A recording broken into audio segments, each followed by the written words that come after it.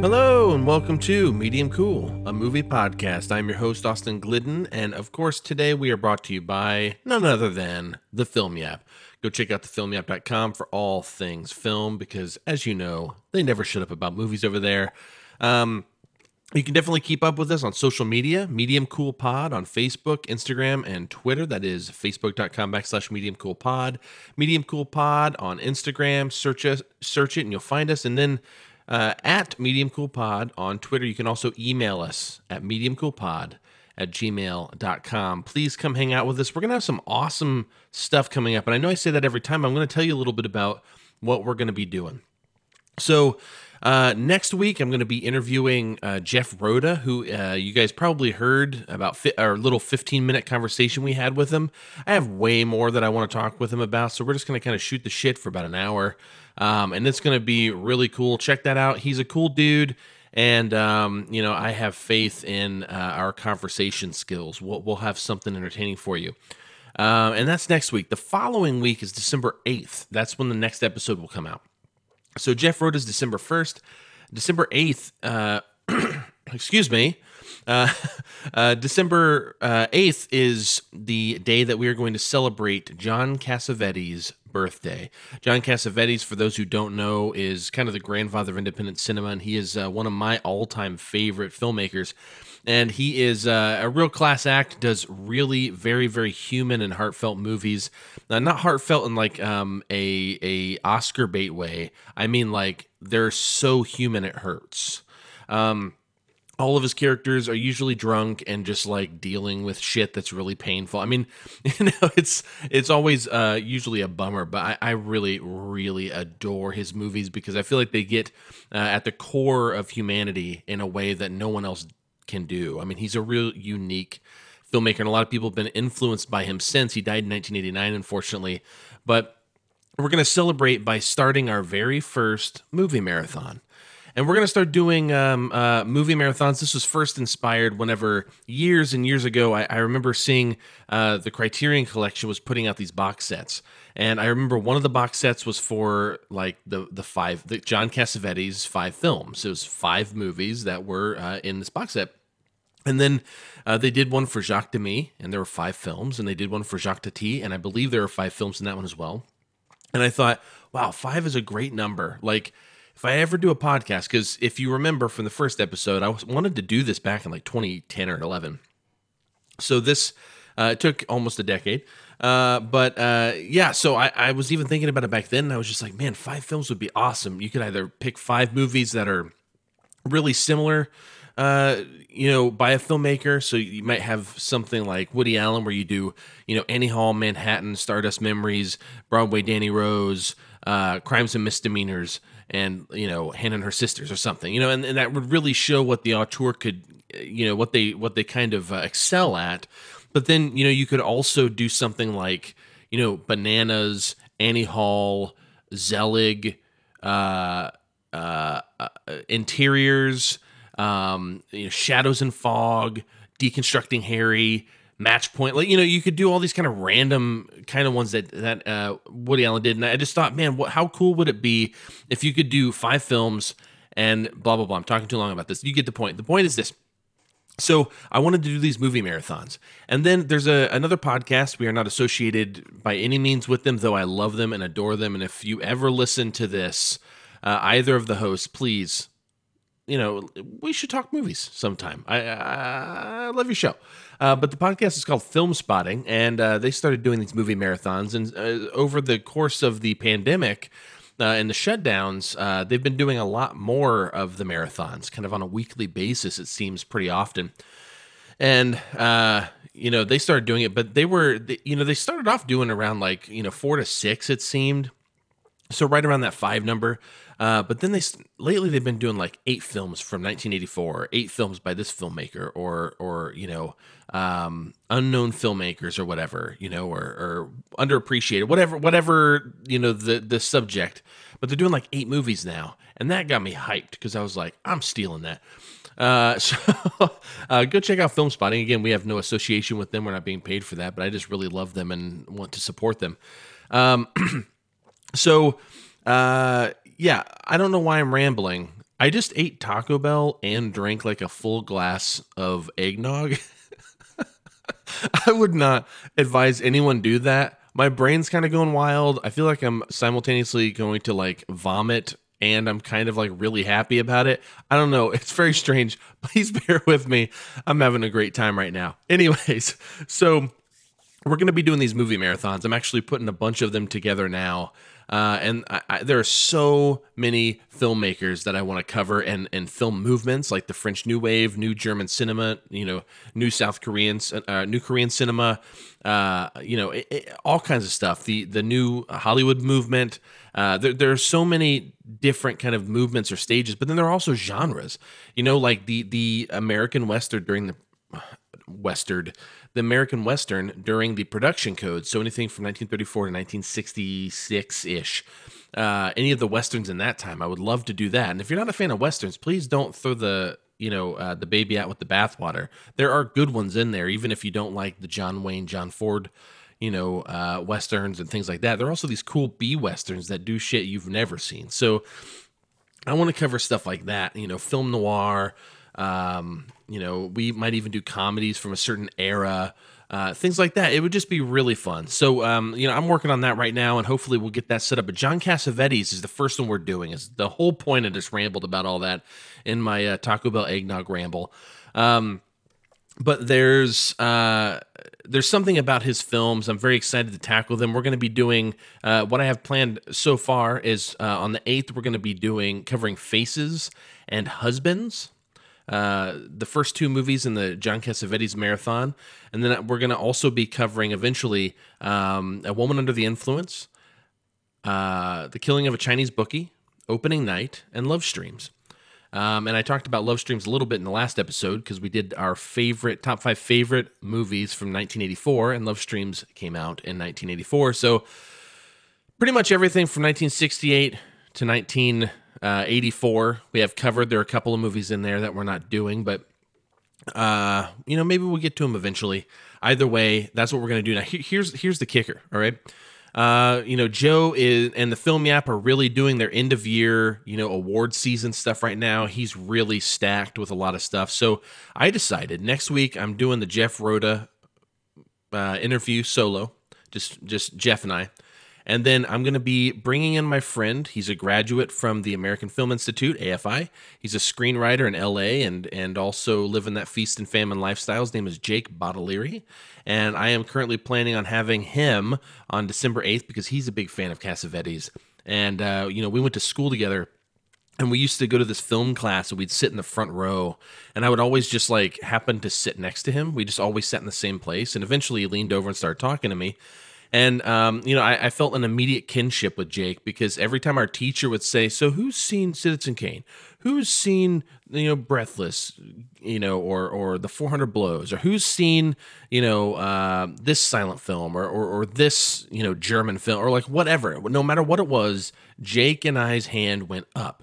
It seemed like every time, even when no one else in the room's hands would go up. So we kind of built this friendship around just being essentially teacher's pets because we'd taken the time to watch a bunch of shit, I just burped. Anyways, that tastes okay. If you drink eggnog and eat Taco Bell, don't blow the burp out immediately. Okay. That was awful. Anyway, so man, today is wild. Woo. All right. So but Jake's a great dude, and we're gonna have him on. The plan is also the following week, which I believe is the 14th. I'm checking now. I got to make sure I have that in front of me. No, the 15th. My bad. So December 15th, I plan to have my friend Greg Bennick on. He is he was one of the producers on Holding These Moments, which is a documentary covered in our first bonus content as well as our second episode. He's also produced other films, but he's most known probably for his role in the band Trial from the 90s, their 90s hardcore band. And he was the vocalist, and they were a pretty big deal, at least to us hardcore kids. And I met him when my band played with him when he was doing this kind of spoken word. It was like really truthful and really progressive, but it was also kind of like, I don't know, it just made you feel good. Like when you listen to him, it just makes you feel good. So I'll tell you this: no one is more fun to listen to than Greg Bennick. He can just talk for days, and I'd be happy. But I have the privilege of talking to him. It may end up being like 2 parts because, man, he's ready to talk about movies, but we're also probably going to get into a little bit about politics and hardcore and all kinds of stuff. But movies will be there, and we're going to be talking about some fun stuff. So we have a lot of stuff coming up. That's what I'm getting at. The movie marathons I'm really excited about, though, and we'll probably, back to social media, be posting stuff on there, especially Twitter, doing polls and whatnot. And even if you don't have Twitter, check out our Instagram and Facebook, and I'll probably post something on there that you can just comment and tell me which ones you like. The polls are usually easier, but yeah, I definitely check all of those comments and everything. So please let us know what you want to see. If there's a filmmaker that you already know of, even if you haven't heard me talk about different filmmakers we're considering, if there's someone you want us to talk about, definitely let us know. We would love to hear what you want to hear. So with all that said, today, though, I've talked a lot about the future here, but today, because we're having Jeff Rhoda on next week, his film 18 to Party is set in 1984. So we decided, hey, why don't we just set that up and talk about our favorite movies from 1984? So we have a top 5 list here for you, and top 5 favorite movies from 1984. 1984 is a phenomenal year, which we'll get into. So many great movies, and I hope you enjoy. If you agree or disagree with our choices, hey, shoot us a tweet. I'm at Austin Glidden, or you can, hit us up at Medium Cool, or you can get on Instagram, Medium Cool Pod. I just said a wrong Twitter, at Medium Cool Pod, my bad. You can email us, you can Facebook, whatever, but let us know what you think. We'd love to hear what your favorite film of 1984 was. All that said, we had a good friend of Joe and I's. He's a critic that used to be a film yapper. Now he is at the Midwest Film Journal. His name is Sam Watermeyer, and he'll be on here at some point, I'm sure, hanging out with us and talking movies. And he wanted to share his favorite film of 1984, and I'm going to go ahead and let him transition us into our conversation about the top 5 favorite films of 1984.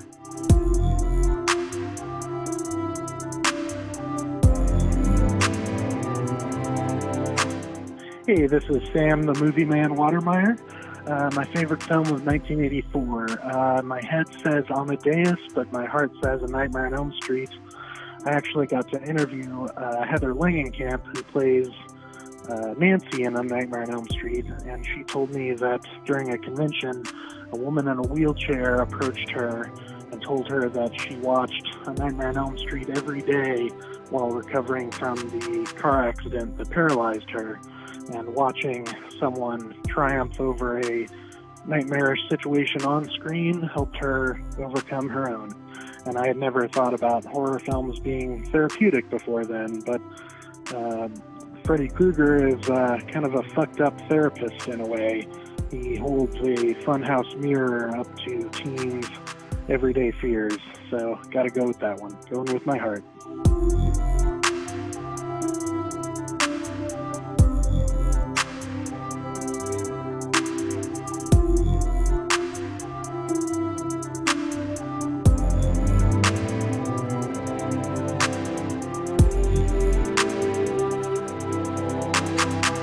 Joe, you were just telling me about all of the notable filmmakers from 1984, which is kind of the subject we're going to be touching on today. And tell us a little bit about that, Joe. We're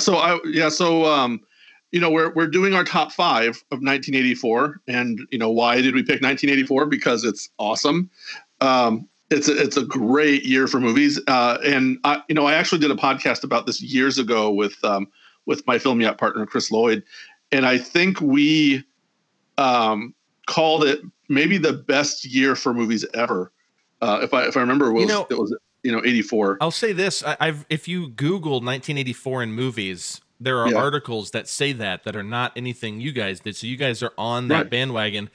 My year, and we need to do this year sometime. We might have to do a fucking top 10, dude, for 2007.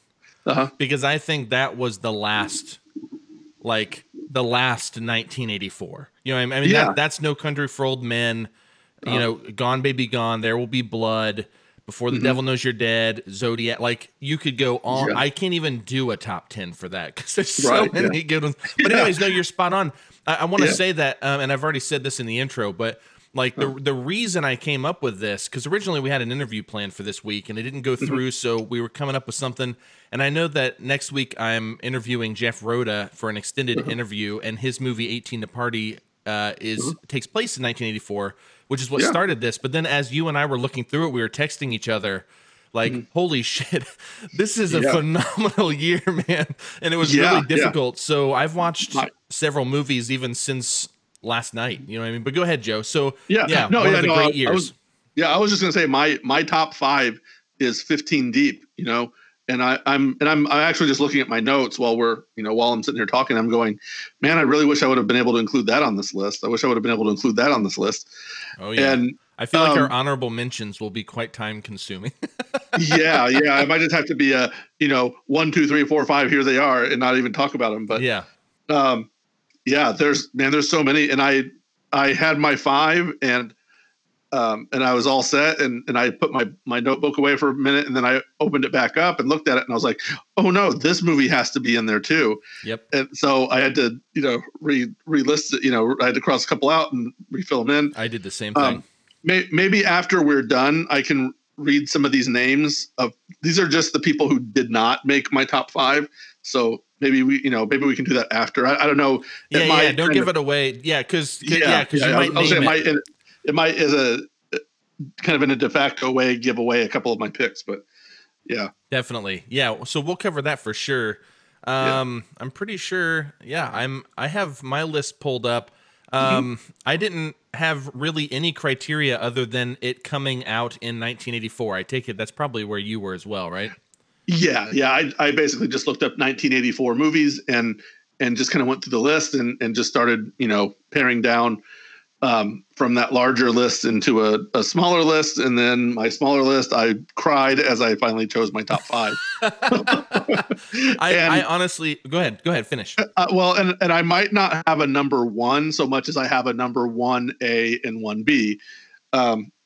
Because cheater. It's really tough for me between my top 2 to pick. And really even the top 3, I would even be like, geez, I mean, but yeah, it's pretty tough. Oh my God. Okay. So we can't stress enough how big this year was, and we will, we'll bring a little bit up of that at the end, so that we don't spoil any of our picks here.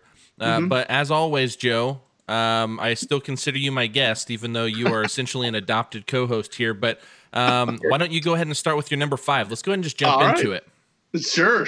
Yeah. So my number 5, again, by a hair over 11 other movies, or 11, 11 other movies, is Footloose.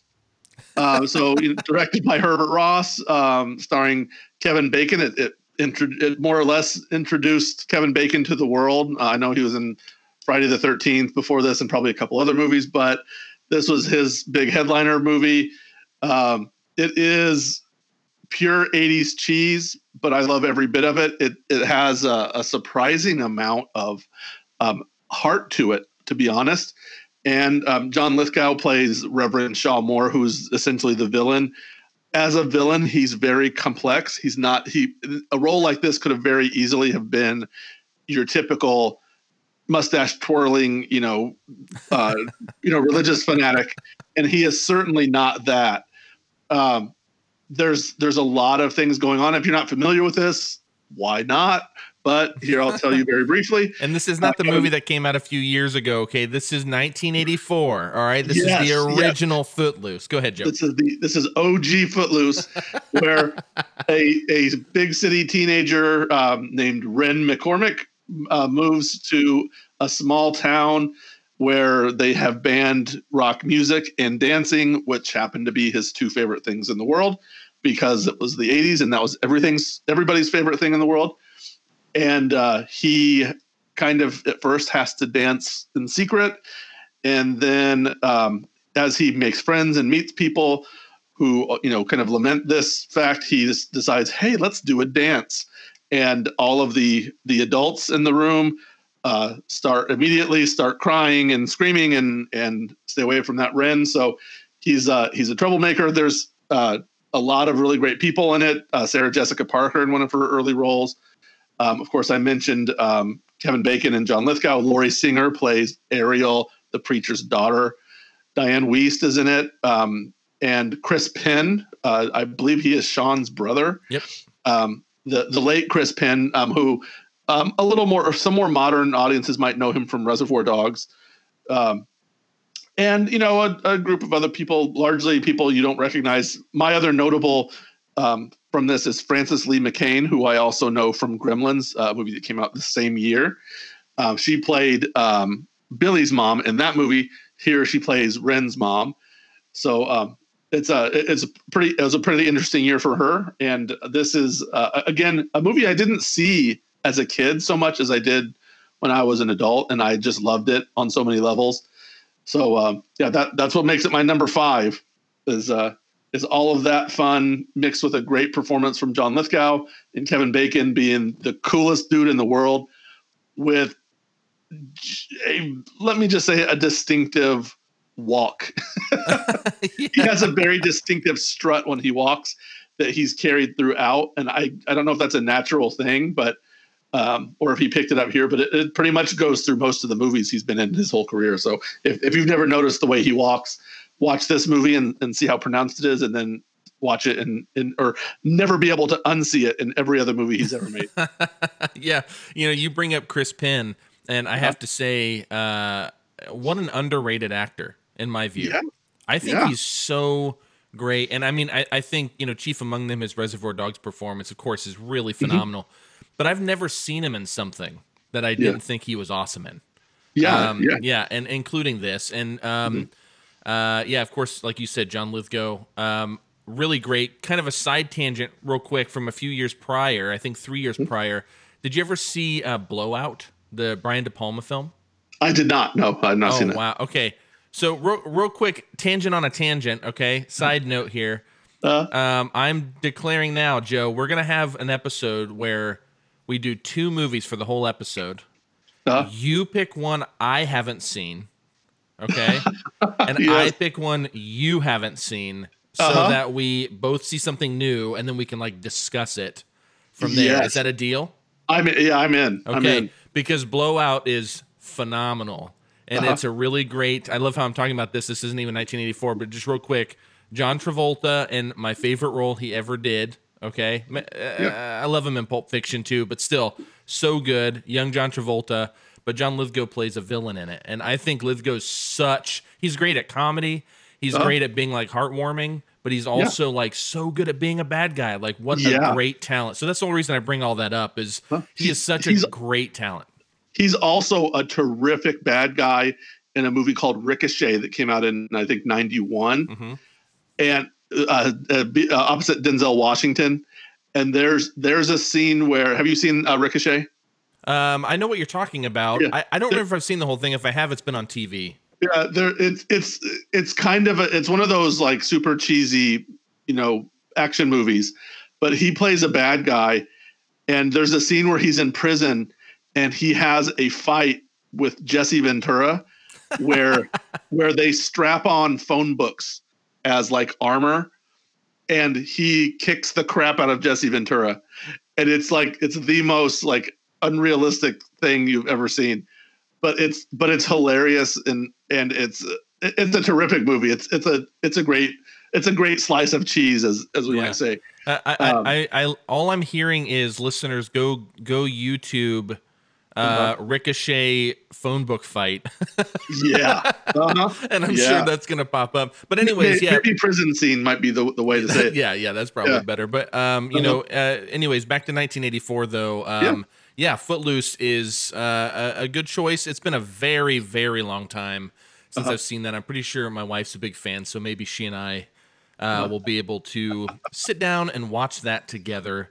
It's been a very long time. I'm going to go ahead and move on to my top 5, or my top 5. I'm going to do them all. No, my number 5 This filmmaker, though, has had a problematic personal life, but is still one of my all-time filmmakers whenever you look at it as personal life separated from art. But that is Woody Allen and his movie Broadway Danny Rose from 1984, as we've already said. This is starring Woody Allen, Mia Farrow, and Nick Apolloforte. It also has some scenes with Milton Berle, which is really great. And there's a whole ton of other people that I guarantee most people wouldn't know their names, but you'd recognize their faces, especially if you're a fan of Woody Allen's work, because he tends to use a lot of the same actors also. The synopsis is essentially a hapless talent manager named Danny Rose, played by Woody Allen, by helping a client gets dragged into a love triangle involving the mob. His story is told in flashback. It's basically an anecdote shared amongst a group of comedians over lunch at New York's Carnegie Deli. And Rose's one-man talent agency represents countless incompetent entertainers, including a one-legged tap dancer and one slightly talented one, a washed-up lounge singer named Lou Canova, played by Forte, whose career is on the rebound. This movie had a budget of $8 million, box office $10.6 million. So it's barely a success by what we would look at by numbers, but for Woody Allen, a lot of his movies, and including a lot of his great movies, were only minor successes, right? But it kept him working every year for like 40 years. I mean, longer than that, but I'm just saying in terms of being kind of who he is today. Yeah, so barely a success. It got nominated for Oscars in Best Director and Best Original Screenplay categories, as well as other awards, with the Golden Globes, BAFTA, all kinds of stuff. It's a black and white film, which is not unusual for Allen. Of course, he had Manhattan, Stardust Memories, Zelig, and Shadows and Fog in black and white as well. He might have had a couple of others, but I'm probably forgetting them. But it's this awesome black and white movie with Mia Farrow, who plays kind of like almost like a femme fatale of sorts. She's the other woman. She's the third woman in the or like the female in the triangle, so to speak.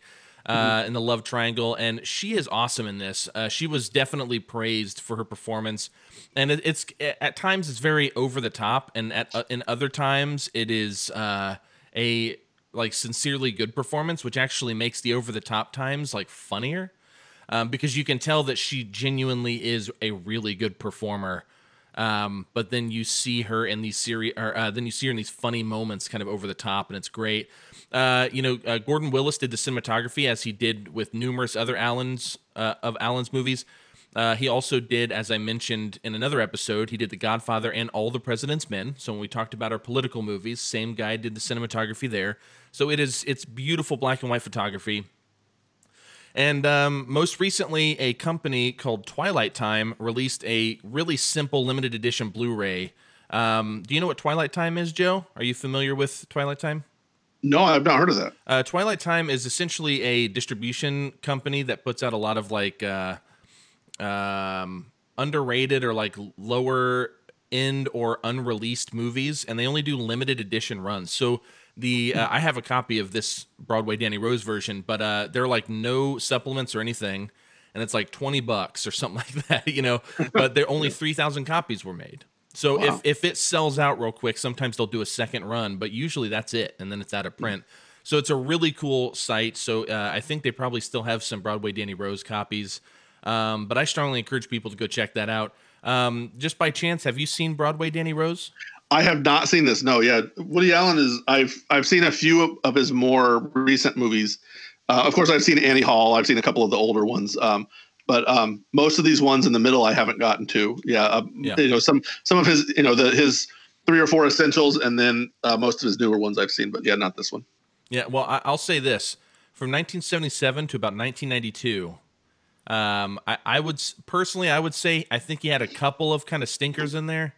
Uh-huh. But other than that, they're all brilliant. We're talking about Annie Hall. He had Manhattan. He had Stardust Memories. He had Broadway Danny Rose. I'm not even looking at it. I just know these because I love Woody Allen so much. Yeah. He had Zelig, which is like a really awesome. It looks like it's made up of all like TV reel footage, like newsreel footage.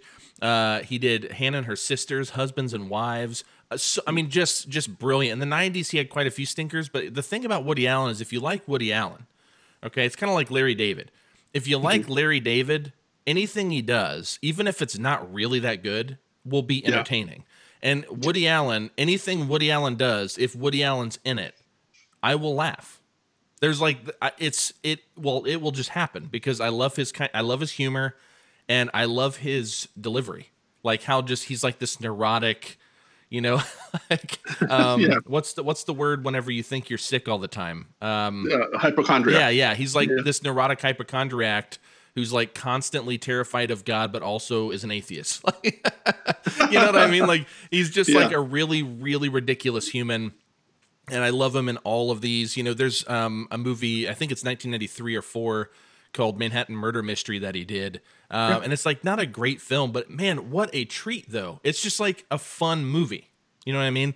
So I love Woody Allen. This is another one kind of like Scorsese, as I mentioned last time, where I went through the entire filmography. I'm still missing a handful, but again, he's made more than 50 movies now or something directed. Like it's so many. And I think I'm only shy like between like 5 and 7 movies I haven't seen. So I've cleared a lot of it. And most of his stuff that I haven't seen is either really early or more recent.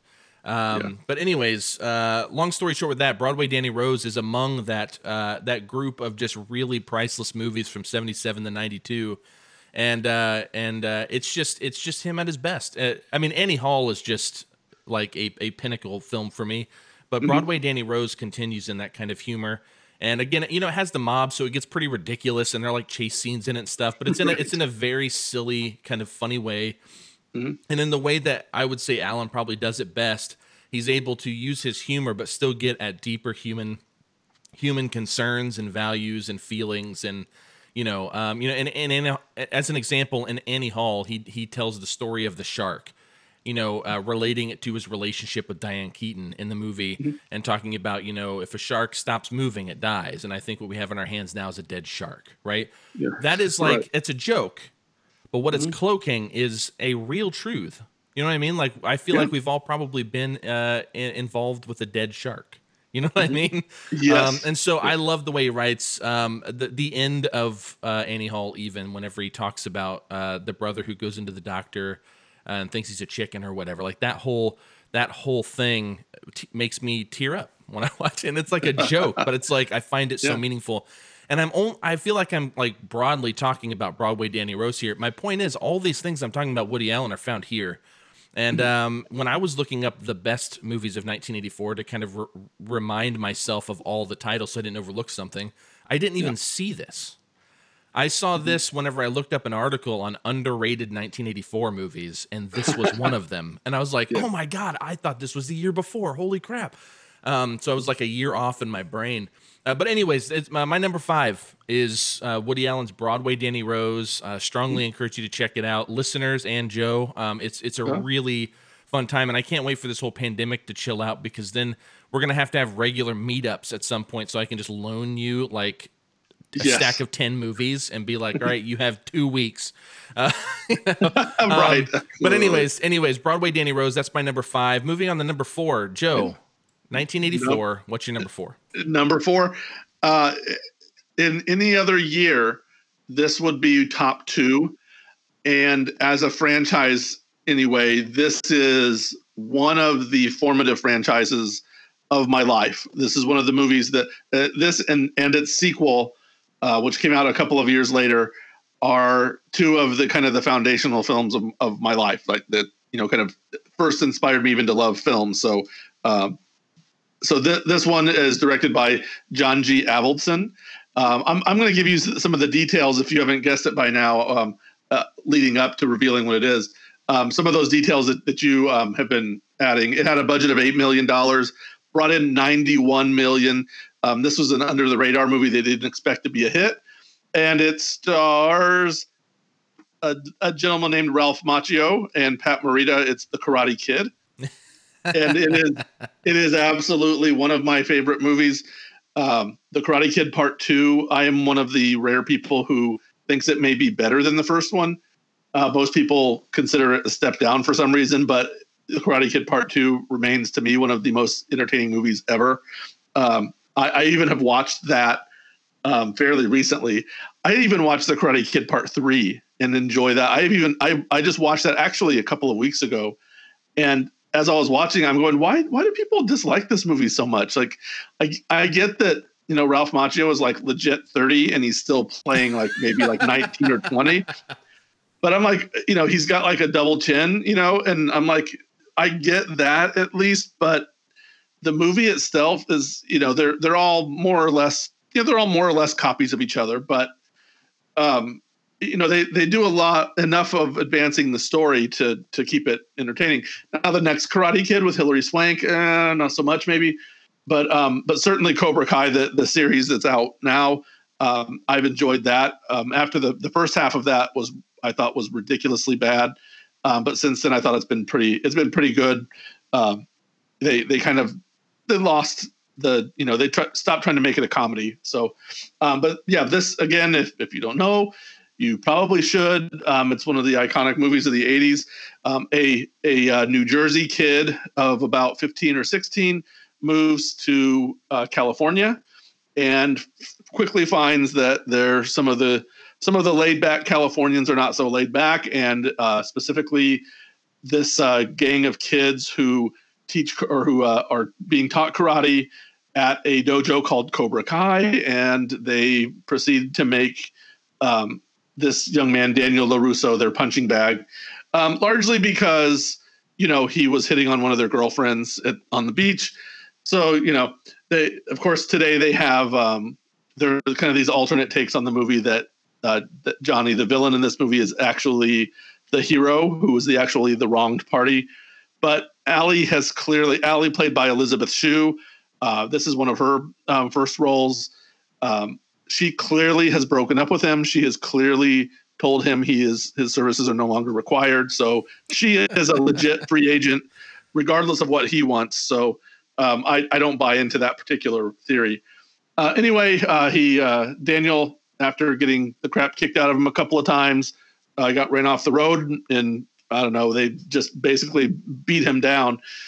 He finds his local handyman at his apartment building, who is an Asian gentleman, an elderly gentleman, who is also a karate master, who teaches him how to fight back with the appropriate lessons that karate is for defense only, unless you're in a tournament, and then go on ahead and kick the dude in the face. So yeah, it's the thing that sticks out for me in this is that ethical concern, and that really to me comes to light more in the second movie, where the stakes are raised. But it's that ethical thing of you don't just go beat somebody up because you can, or even because they've beaten you up in the past. You only fight to defend yourself, and he does. They do a great job of punching that home as kind of the central theme of the film, of the whole franchise. And again, there's some 80s corniness to it. Bananarama's on the soundtrack, and we didn't even mention the soundtrack for Footloose, which is one of the all-time greats, by the way. But yeah, this has there's a great song in the montage for the tournament toward the end. So yeah, everything in the 80s is music, as I said before, even the karate. So the Karate Kid, number 4, begrudgingly, it should be a little higher, but I just can't put my 3 ahead of that. I just can't push them any lower either. So Yeah. The Karate Kid, number 4. I have seen this movie so many times. And you know what? Like growing up, and I haven't seen the second or third one, probably all of them, but I know I've seen one more recently.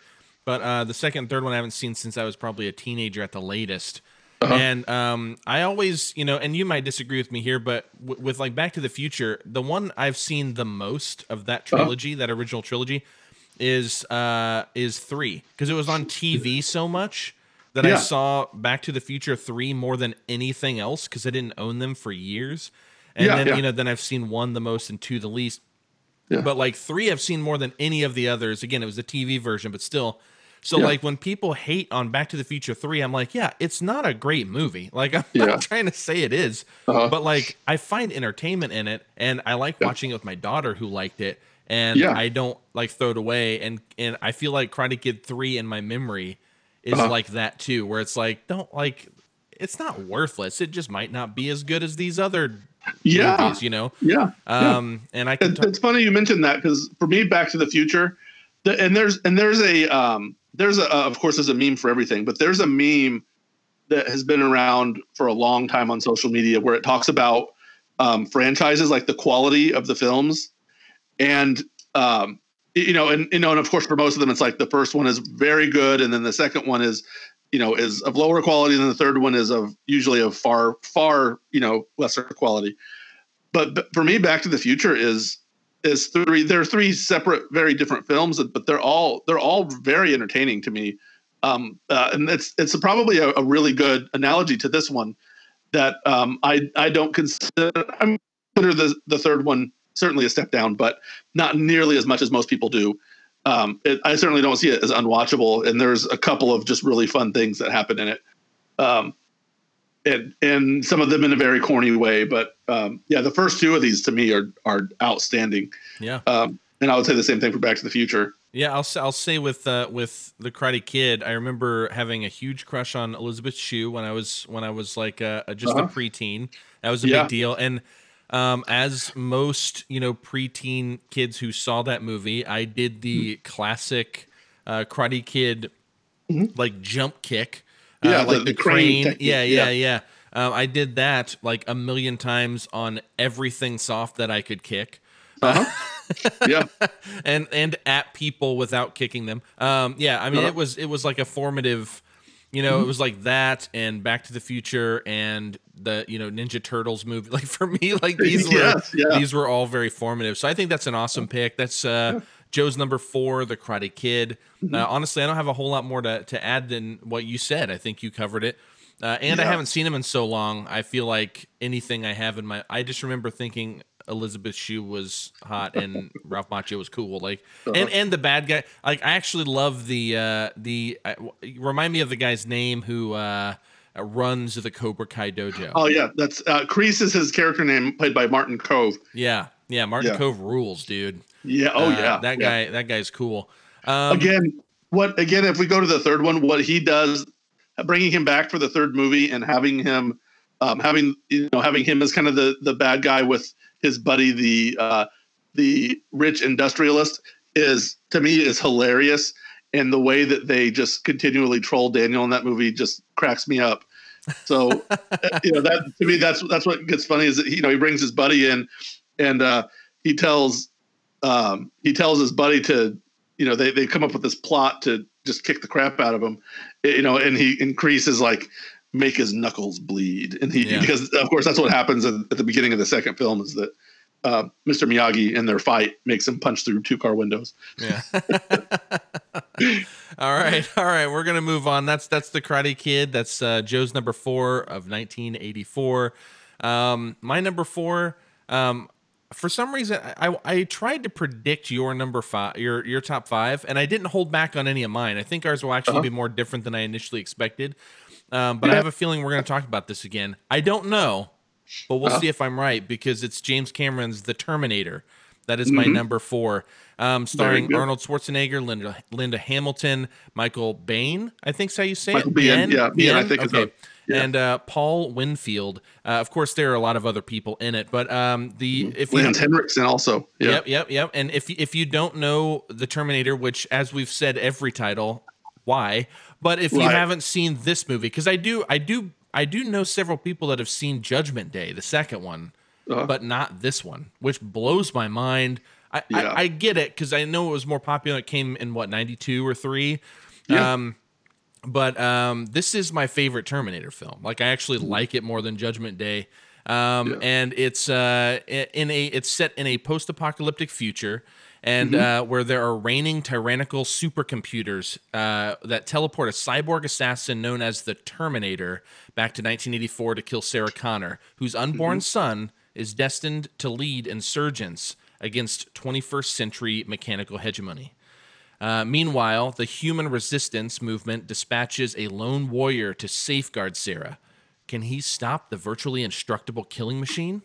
That's my synopsis, stolen from Letterboxd. But the budget was $6.4 million and made a whopping $78.3 million. So of course, a huge success. As even if you haven't seen it, you knew the Terminator was a success. And my favorite thing about this movie, I actually rewatched this a few years ago. And I have a pretty clear memory in my head, and I didn't know I liked this one. For a long time, I was Terminator 2 Judgment Day guy, just like I feel like most people. And rewatching this, I love this way more. I think this is way more genre, way more interesting to me. It is a proper sci-fi movie, dude. The opening scene is in a post-apocalyptic wasteland that is the set piece for a futuristic battle where they have fucking laser guns, dude. Yes. Like, they're shooting like laser guns. It's plasma awesome. rifles. Okay. Yeah, I know. I mean, it's awesome. I don't feel like I feel like every time I bring that up to someone, they're like, wait, what? Because they remember I'll Be Back. They remember the nightclub shooting. They remember like all of these kind of specific like staples throughout the timeline of the movie. But I think from the beginning, I was sold, dude. And then seeing that it was only $6.4 million to make kind of blows my mind because it actually still looks awesome. Now, does it look as epic and grandiose as a movie today might look? No. It definitely looks like, you know, held back a bit, but it looks awesome. I mean, it's a very much stylized thing. Dude, I actually really love the Terminator. And before I go any further in it, I would like to hand it off to you because I know you've seen this one. You had to have seen the Terminator multiple times, I'm sure. Give me your thoughts on this. Oh yeah, it's one of the greatest sci-fi movies ever made. I'll say it like that. I think you know, comparing it to Terminator 2. I mean, Terminator 2 to me is one of the greatest action movies ever made. You know, sci-fi / action movies, and I mean, it's amazing in so many ways. If you just put the two of those together, I mean, I think, you know, you were just talking about how the effects stand up. The Terminator was probably about 10 years ahead of its time, you know, in terms of the effects. Like, of course, today they look pretty terrible.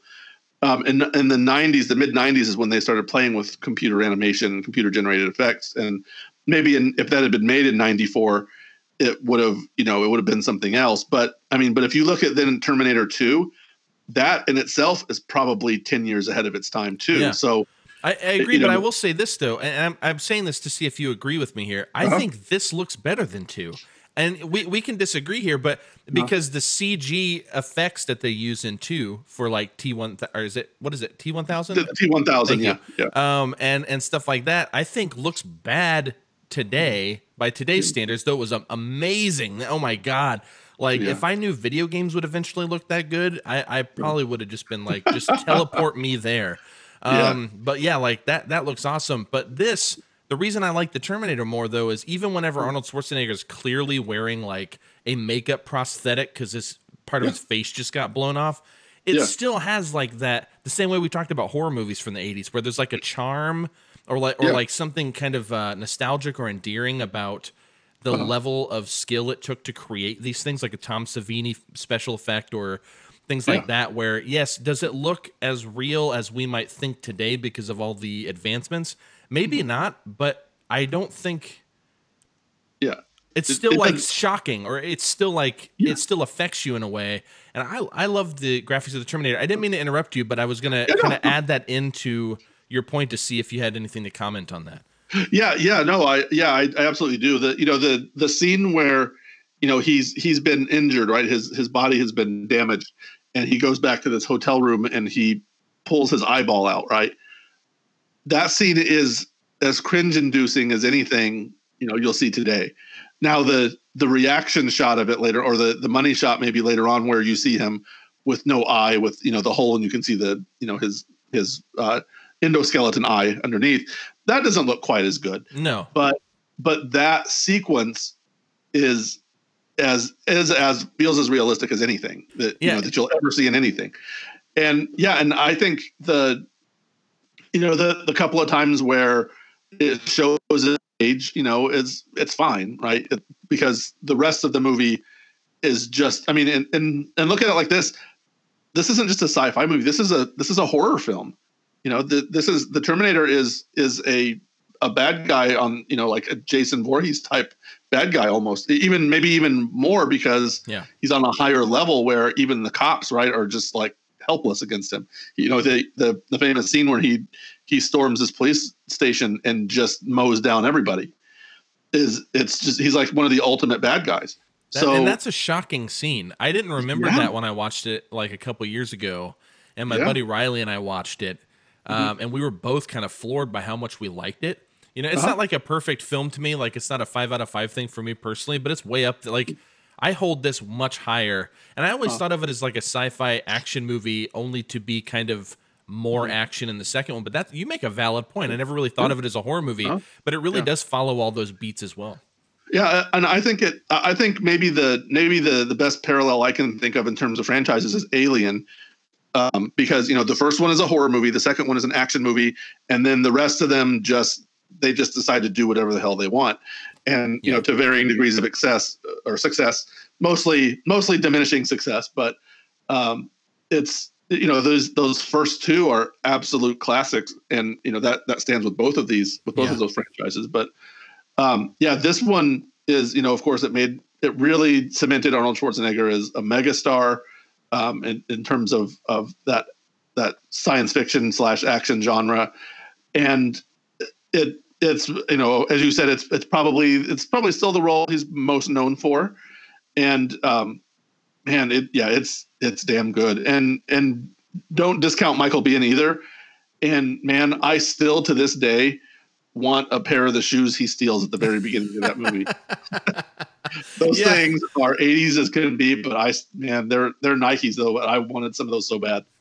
Yeah, he like, another thing to mention is something that Galen Ross said in our talk with her, which was how Linda Hamilton was kind of one of the really early super like pop culture level strong female leads.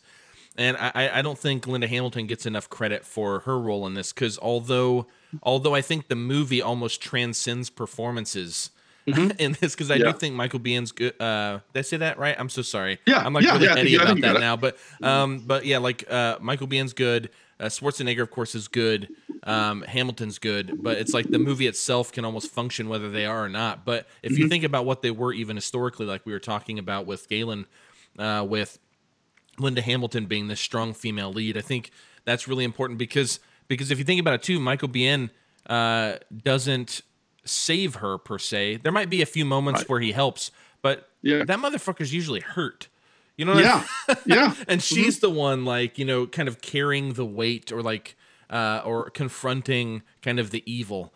And so I love that as well. So I don't know, this movie's really great. Again, the thing that sells it for me, I choose this movie not only because of I think like the special effects are cool even to today, even if all of them don't hold up.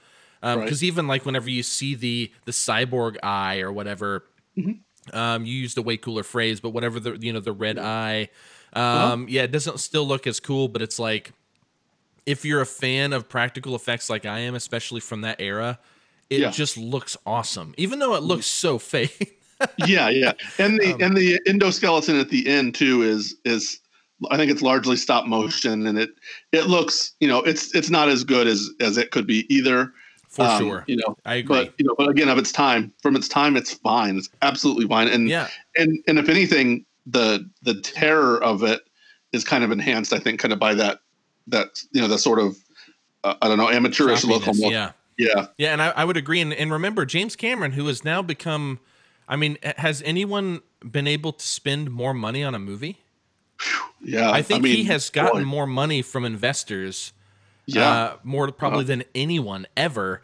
And this was his second feature. He did a Piranha sequel, and then he did The Terminator, and then he did Aliens, and then he went on to do The Abyss, and then Judgment Day. I mean, True Lies, every movie, Titanic.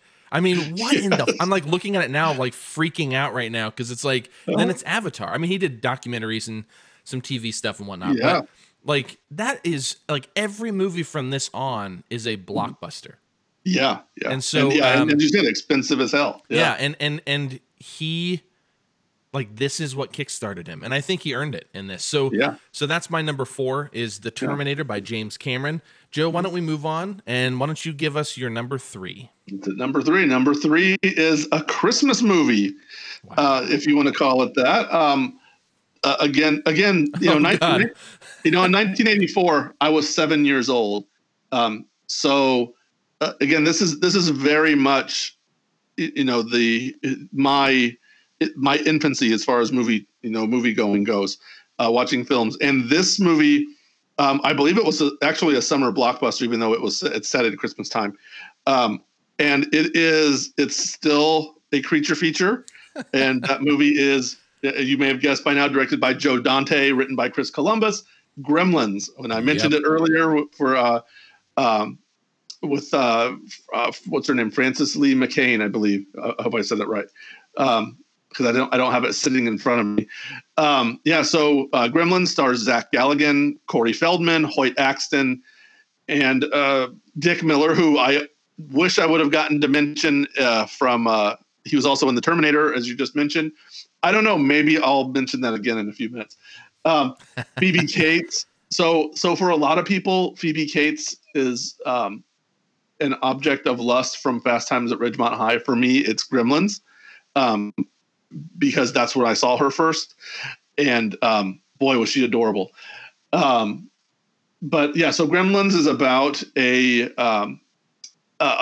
teenage boy whose parents get him a very unusual Christmas present.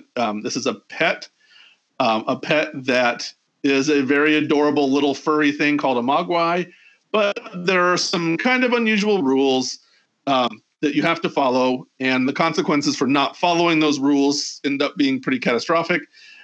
So his little pet Gizmo, who is a mogwai, the rules are, of course, do you remember the rules, Austin? Yes, I do. Yeah, so you can't expose them to sunlight. No sunlight. You can't feed them after midnight. You cannot feed them after midnight. Near water, right? And do not get them wet. Yeah, and he proceeds to break every one of those rules, being an American teenage boy, and he finds out that sunlight can kill them, water makes them multiply, and when you feed them after midnight, they morph into these grotesque reptilian monsters that will wreak havoc on your town, maybe destroy your town. They are not nice. And so he does this by accident, and through some subterfuge. So he accidentally gets him wet and finds out, that in a really fun little, fun and terrifying for a kid kind of sequence where they kind of jump off. They kind of these little balls form on his back, and they pop off and grow into new mogwai. And these mogwai are almost always a little more sinister than the innocent Gizmo. And they then proceed to trick Billy into feeding them after midnight, which causes them to cocoon. And so lots of just really great stuff that happens in this movie. It's kind of a fun, chaotic kind of movie once the Gremlins appear. And it's got a great, wicked sense of humor, and is just so much fun. And the one thing this movie does, well, one thing of many that this does, aside from that wit and that sense of humor, is that it takes on the Giants a little bit, in that the Gremlins toward the end are in a movie theater watching Snow White and the Seven Dwarfs, which I always thought was a really funny little twist that most of the time, in that age, especially, if they're watching a movie, they're not going to watch an actual real movie. They're going to watch, they'll watch something that's just made up, right? So I always thought that was kind of fun for some reason. But so many just fun, iconic lines. Corey Feldman is also in this movie, which is pretty fun. And man, it just does stuff that is a lot of ways a kid's dream. You screw up everything and unleash hell on your entire town, and then you got to be the hero to go take it down, and do stuff like break into I think it was a Montgomery Ward or something, and fight a chainsaw wielding gremlin. A movie of its time again, a Christmas movie, a fun movie that you can watch today. All of these effects, the creature effects especially, are spot on today. I don't think. I mean, to me, when I watch this movie, there's not a moment, even like we just talked about the Terminator, where I'm like, oh, that doesn't look real great. The Gremlins all look real. Gizmo as a Mogwai almost always is looking pretty real, and the effects. There's nothing. There are no major gigantic effects other than a couple of creature effects, but those are really good and pretty disgusting in a couple of cases. So absolutely. Yeah. I want to say this though real quick. You mentioned things looking real, and I think the key to it though, because I think if you look at like the Mogwai, it looks like a Furby, and it has this big, like snuffleupagus eyes that just like bat, really cute, and all of that. And I think it's almost, I speak for myself, but I think it's almost less that it looks real and more that they're so consistent from beginning to end that you don't even think about, like, it feels believable because it's consistent. And I got to give Gremlins like so much credit for its consistency with effects. And for over this last Christmas or when did we watch this actually? No, this was in October. Before Halloween, my daughter is way too scared to watch horror movies, and I'm going to break her of that eventually, but she's only 9. Okay. Yeah. I really want to have a segment on here where I have her come up and record reviews of movies for like 3 minutes, just so she can work on her critic, She's hyped about that. I already brought it up to her once, but anyways, but she wants to do Back to the Future, by the way. She loves that movie. But anyways, we watched Gremlins, and she was like super scared when it first started because she knew it was like a scary movie, quote unquote. And it does follow all the horror tropes, right? You have just everyone, especially with like the school professor or like the teacher, and it does all the classic, like you don't see the gremlin until it's too late, but the camera like follows from the gremlin's POV, you know what I mean? And all of those I mean, it really does all the tropes, but in what I would consider a more contemporary blockbuster way. But yeah, my daughter, 9 years old, you were 7. You saw this when it came out then? Yeah. Yes. Yeah. So I saw this in the theater. Yeah. So you were 7, my daughter's 9, but she's like terrified of like scary things. And she was into it. She really liked it. She thought she was like really terrified for Mogwai because he was so cute and cuddly, and she just couldn't bear to think that he would get hurt. And whenever the gremlins are torturing him at one point, I forget exactly what they're doing, but they're like torturing him, Yeah. And she was just like so sad and so mad at these gremlins, But it's great. And it's fun for the whole family, is what I was gonna say actually. And it might sound funny, but and yes, they put like a gremlin in the microwave, and explodes like there's gross stuff in it. But I think it's a really great gateway horror movie for kids that might be afraid. But that you can kind of like sit and work through it with them, because that's what we do with my daughter. Is like, I mean, does anyone need to watch horror movies? No, but they can be a lot of fun, and you have like it does get to a level of irrational fear, and it's like, let's work through this. Like, this is actually really fun. It's a funny thing. Let's do it. And she was like laughing, and we had a great time. So I think it's just a really good gateway movie. What were you gonna say though? Have we shown her what? Yeah. No, I was gonna ask if you had shown her Gremlins 2. No, I don't even think I've ever seen Gremlins 2. Gremlins 2 is maybe the underrated sequel of any 80s franchise, probably any 90s franchise. It's a very different movie than this one is. It is very much a send up of itself, and it's much more slapsticky and much less horror, but it does some really good stuff. There's a couple of really funny jokes. There's even a fourth wall moment involving Hulk Hogan that you absolutely need to see. Okay. It is. I really love Gremlins 2. Not as much as the first one, but it's a very different movie, but it's very much worth seeing, I think. Yeah. Well, and, I think it doesn't get as much credit as it should. Sure. Yeah. We'll definitely check it out. For the sake of time, if you don't mind, I'm going to move us forward. Yeah. Because I only say that because my number one I'm going to talk about too long, and we have way too many honorable mentions that, although we will probably just list them, I think I have like 13. Yeah, yeah.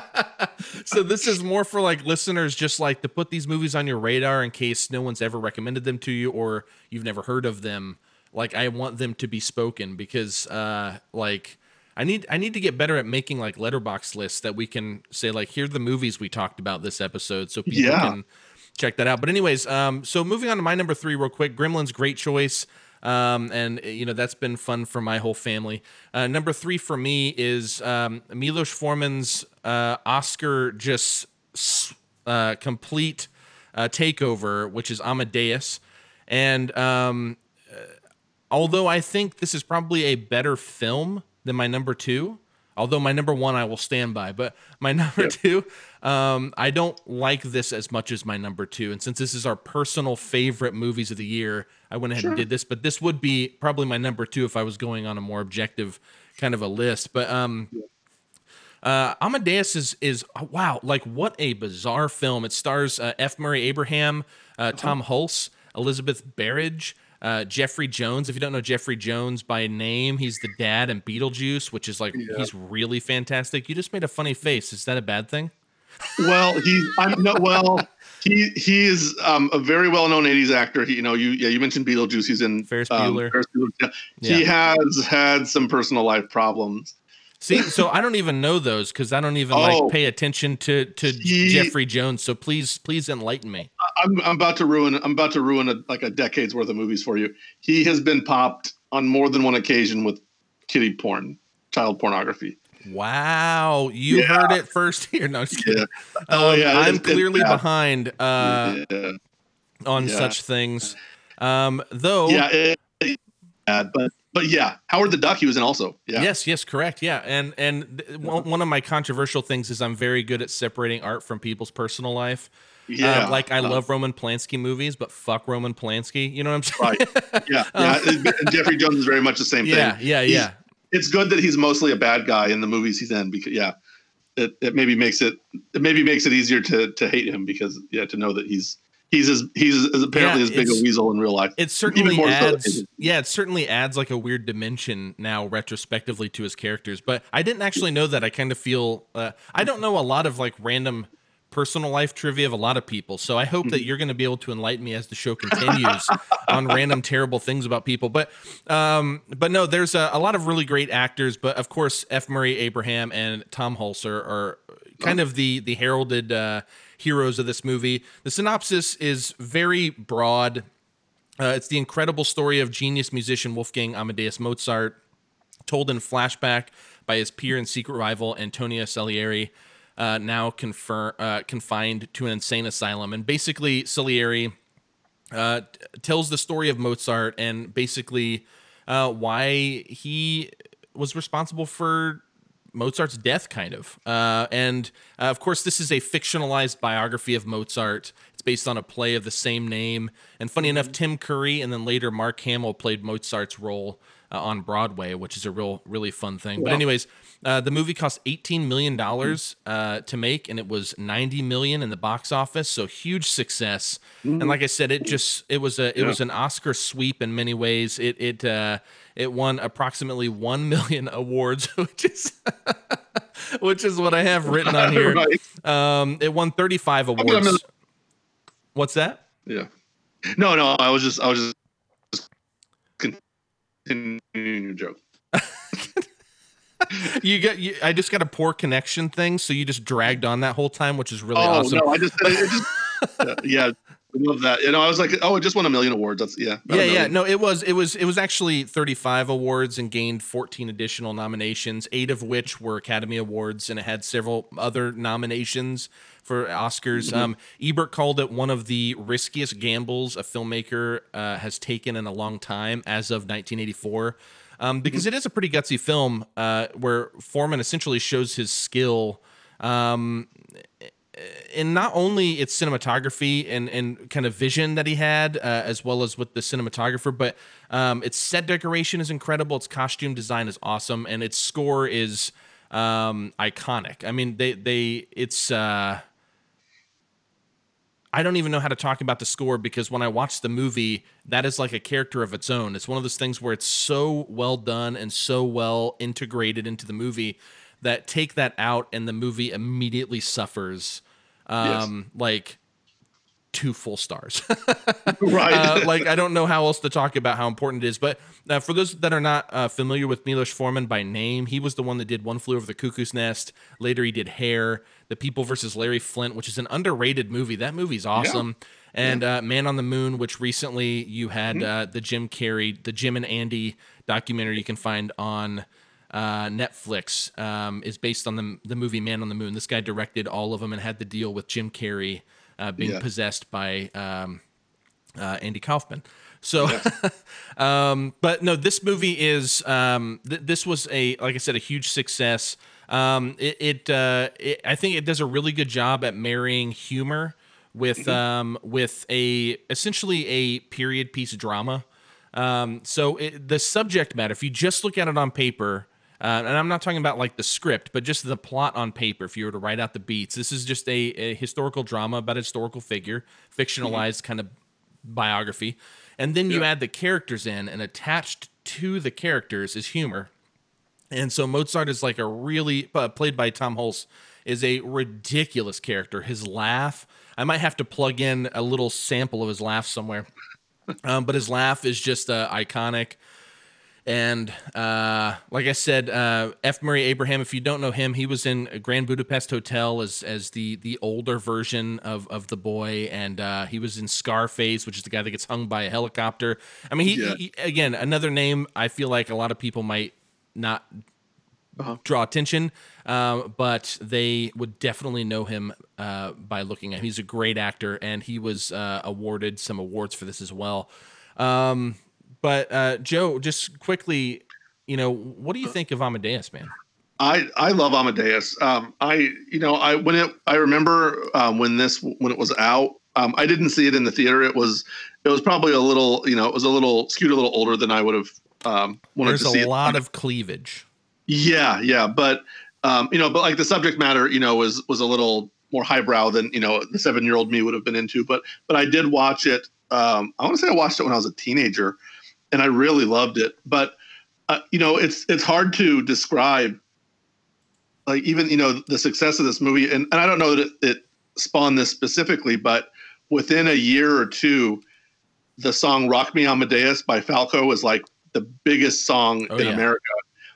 Even worldwide, because it was actually, I think it was recorded in German, and it was it is a ridiculous song. If you ever listen to it, I'll just say it's a terrible, horrible, ridiculous song, but I love it. Amadeus, Amadeus. Yeah, that's literally like half of the song, right? And there's an extended version of that song that's like five minutes long or something. Or 5 or 6 minutes, super long, and it has like this whole biography. Now, when I was a kid, it's scary. I found it scary because it does this like little mini biography of his life, and it goes through and like tells the years, and it says the years that he died. And I was for some reason, it always scared me on that part. But no, it is a great movie, and you're right. F. Murray Abraham is terrific in it. I thought, did he win an Oscar for that? I can't remember if he won the Oscar or not. Which one? I'm sorry. Did F. Murray Abraham win Best Supporting Actor for Amadeus? Yeah, I believe so. I'm going to double check that, but I'm pretty sure he won. Hold on one second. It says Best Actor in a Leading Role, F. Murray Abraham. Yeah. Oh, okay. So he won Best Actor. Yeah, he won Best Actor, and then I want to say, Tom Hulce was up for also a leading role. No. Oh, so they were both the leads, which makes sense when you watch the movie. I mean, technically, if I had to say one it's F. Murray Abraham, because it's pretty much all from his perspective. Yes. But the kind of title character essentially is Tom Hulce's character. But yeah, they were both up for it. And honestly, I think F. Murray Abraham deserved it. If you watch it, the subtlety in his performance, because for listeners who haven't seen it, like the whole joke with Salieri, which is Abraham's character, is he is the kind of like courtyard music director person for this like king or whoever it is. I don't know, like whoever this like rich ass dude in power is. Because I haven't seen this in just a little while, so I don't remember the exact positions. But anyways, so he's this higher up, and Mozart comes in because they commission him to do this opera or whatever, like this whole piece. And so Abraham's character Salieri has to work with him to make it work, and he's always around, and he's kind of so the whole time he has to act really so happy Mozart's here, and he's trying to be so supportive of his boss and his peers. But then you'll get these shots where he's just looking so just with such disdain, and then like his boss will look at him and he'll just put this very subtle smile, and I mean his performance is so nuanced, whereas Tom Hulce is the more over the top, like the one I think people would probably think about when they think of the movie. So take something like Fight Club, for example. Yeah. Brad Pitt is the one people probably think of because he's so quote unquote cool, and he's so like suave, and he's always like doing this crazy shit. But Edward Norton is the star there. The dude beats the shit out of himself in a scene. That's awesome. Right. Okay? like that. He's the performance I think of when I think of that movie. But every time you see a Fight Club thing, it's always like Brad Pitt. You know what I mean?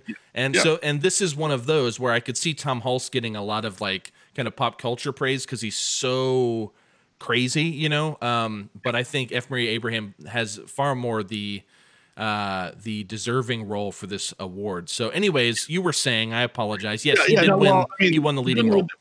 Just kind of building off of that, the narrative there is that Salieri is jealous of Mozart, who's the famous, like the Wunderkind, you know, maybe the original Wunderkind, honestly, in literal, you know, being, I believe they're Austrian. And so, yeah, he has this reputation of being, you know, he's the young genius, but then Salieri is this more serious musician, and Mozart is kind of this man-child in a lot of ways, right? And so he's like this clown that comes in and everyone loves him, and I'm talented and nobody loves me, you know. So he's got that undercurrent of jealousy there. Yeah, and Salieri is a representation of everything that has now, because of Mozart's existence, become antiquated. Yes. You know, like he is the representation of old mastery, and Mozart is the new kid on the block that is like blowing people's minds with what he can actually accomplish. So I can't stress enough how much Amadeus is fantastic. You should go check it out. My wife actually hasn't seen it, so I told her, like, dude, we gotta sit down and watch this, because I didn't get a chance to rewatch it before this.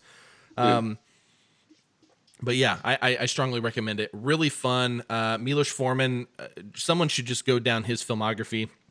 He has also had a few stinkers, I think, but but his great films outweigh his not. So if you haven't seen Amadeus, go check it out. I'm going to go ahead and move on to number 2, Joe. Why don't you give me your number 2, buddy? My number 2, as I said, maybe my 1B is one we've talked about. That's James Cameron's The Terminator. That's what I thought. I think I know what your number 1 is, but I'm going to wait. Yeah. All right. Yeah. So the bit I want to add that we didn't talk about is the scene with Dick Miller from Gremlins, who plays the man behind the counter at the gun shop that the Terminator goes to early in the film. And you know he's just buying all these guns, and he just starts listing off these guns he wants to buy.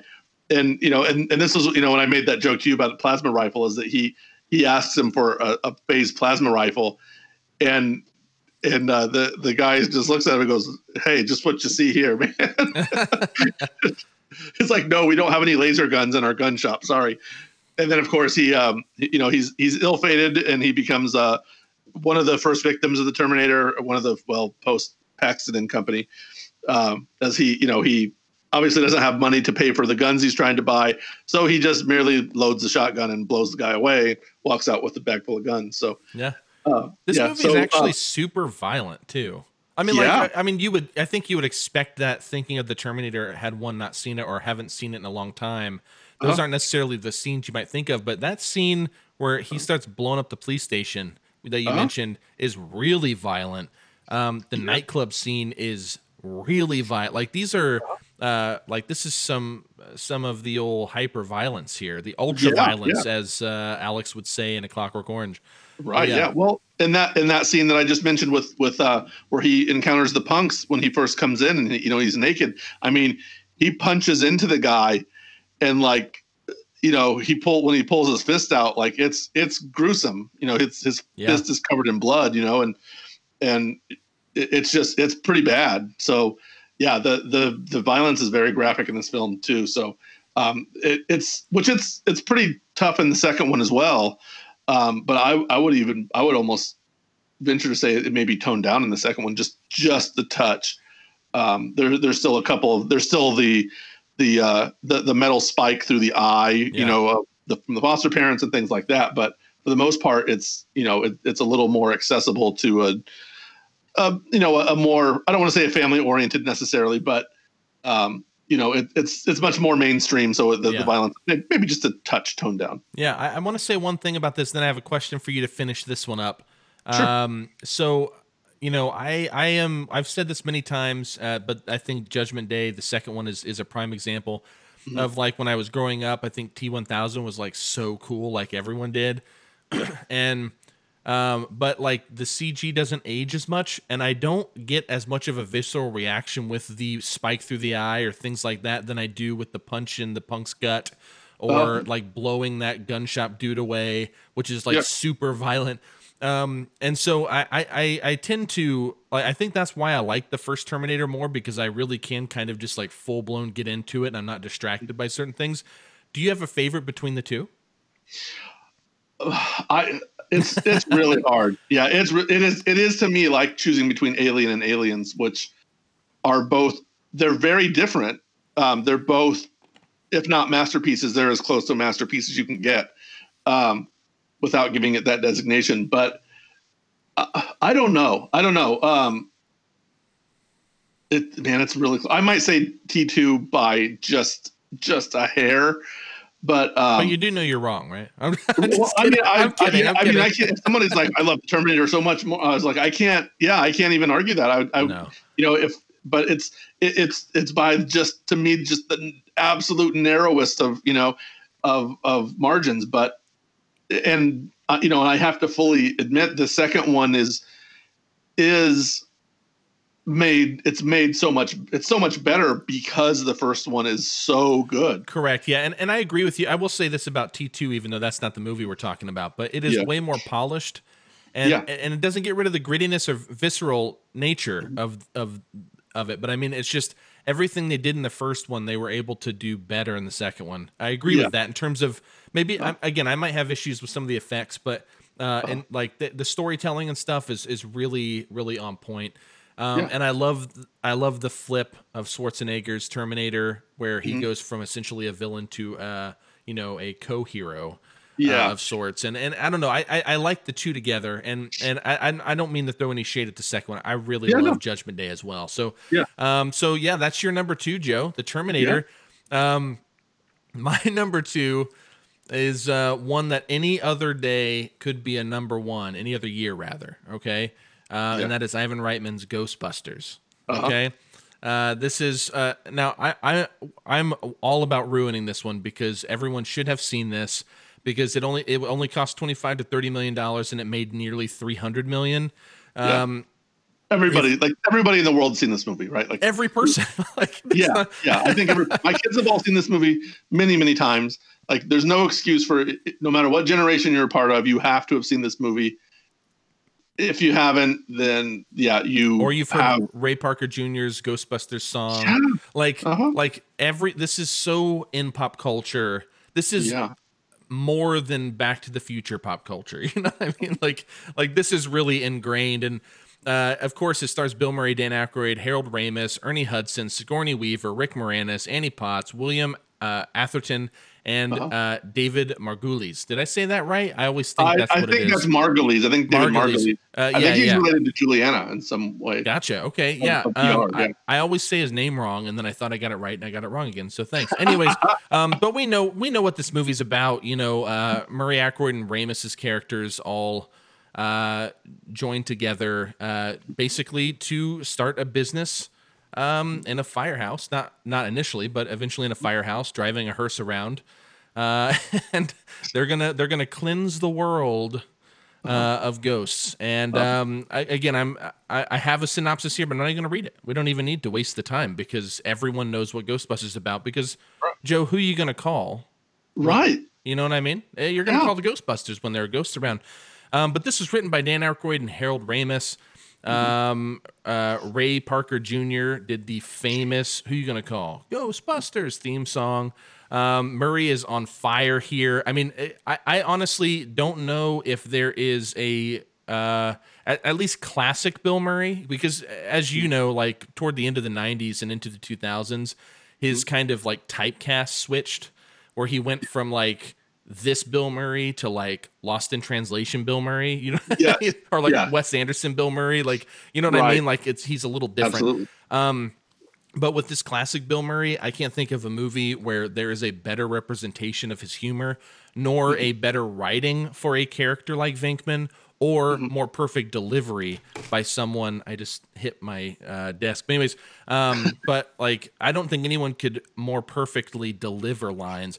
There are lines that are so fluidly delivered that I laugh at them, and then I forget they exist. Like, I was in this band, and our EP, I joined the band after they'd put this record out, but they had a 4-song EP record called "My Girlfriend Sleeps 4 Feet Above the Sheets." And I had no idea that was a Ghostbusters reference. Yeah. Uh-huh. I was in the band and I didn't know it for like 3 months or something, because like until I watched it again with our guitarist, who was like, he still is, he's one of my best friends, but Ghostbusters is one of his favorite movies.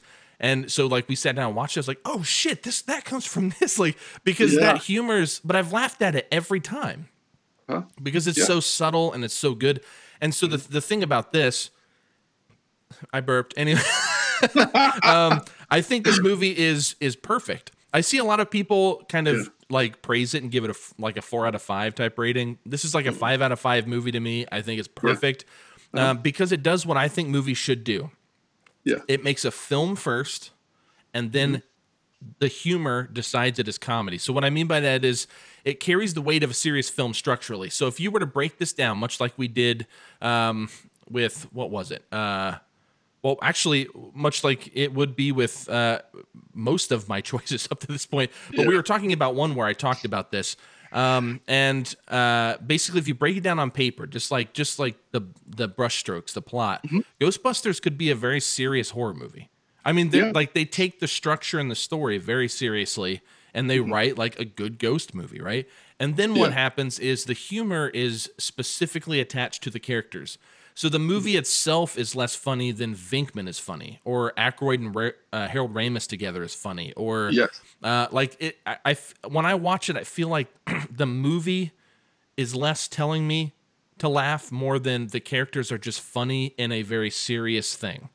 And so I love, like, that is my big kind of thing is make the movie first, make a good movie first, and then if you want it to be comedy, attach humor to a character. And a lot of Woody Allen stuff is similar in that way as well, where a lot of the humor comes from the characters specifically, as opposed to some, like, a lot of more contemporary humor, or like the remake of Ghostbusters, where the entire purpose of the movie are the jokes and the gimmicks, and the movie itself suffers because there isn't enough structure there. It is pure entertainment. I think Ghostbusters is a great film. I think it's a great comedy, and I am very proud to have it at my number 2. Do we need to talk about this yet, Joe? All right, let's just do it like this. Ghostbusters is my number 1. I knew it. So let's just so we can just have the discussion out like that. Yeah, that's what I was going to do. I disagree with nothing that you said. Nothing at all. So, but here's the thing about this movie. There's a scene in Ghostbusters where the guys get blowjobs from ghosts. We need to talk about this. Like, we need to talk about this. That's so good. Yeah. It needs to be a discussion that we have. It's kind of unclear whether it's a dream or whether it really happens. But if you recall, there's a scene right there, right? I know exactly what you're talking about. The montage where they're all laying in their bunks there, and these ghosts, these beautiful ghosts, are like floating above them, and like their belts come undone and they're unbuttoned, and then they're all like rolling around, and then it's like, what the hell is going on here? But it's such a throwaway moment that you almost don't, you don't see it. But now, having said that, I just wanted to mention that. I just felt like it needed to be said. Having said that, I saw this movie in the theater when I was 7 years old. And yeah, and it is still one of the quintessential blockbusters ever. And you're completely right that it's a movie that it's easy to miss the plot of it. And what drives kind of the depth of the movie, oddly, this is very odd. So don't, I understand this is odd to say, but the video game is what kind of drives the plot to me, which drives home the plot, I should say. If you go back and play this most recent video game that came out, I don't know, about 10 years ago, maybe, Harold Ramis and Dan Aykroyd wrote it, and it very much piggybacks off of the plot of the movie. And they don't get real deep into the mythology in the film itself, but in the game, they go into much more depth.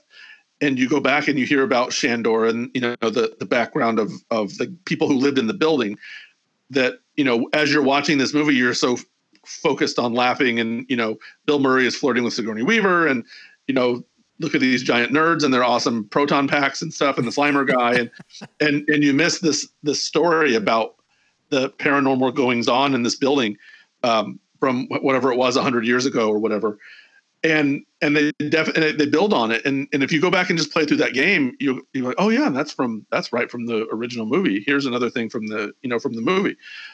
And it builds on that so much. That's really is a terrific kind of companion to it. Now, having said that, the movie itself is hilarious. You're right about the plot and how the comedy complements it and accentuates kind of the quality of the movie rather than being the dominant part of it.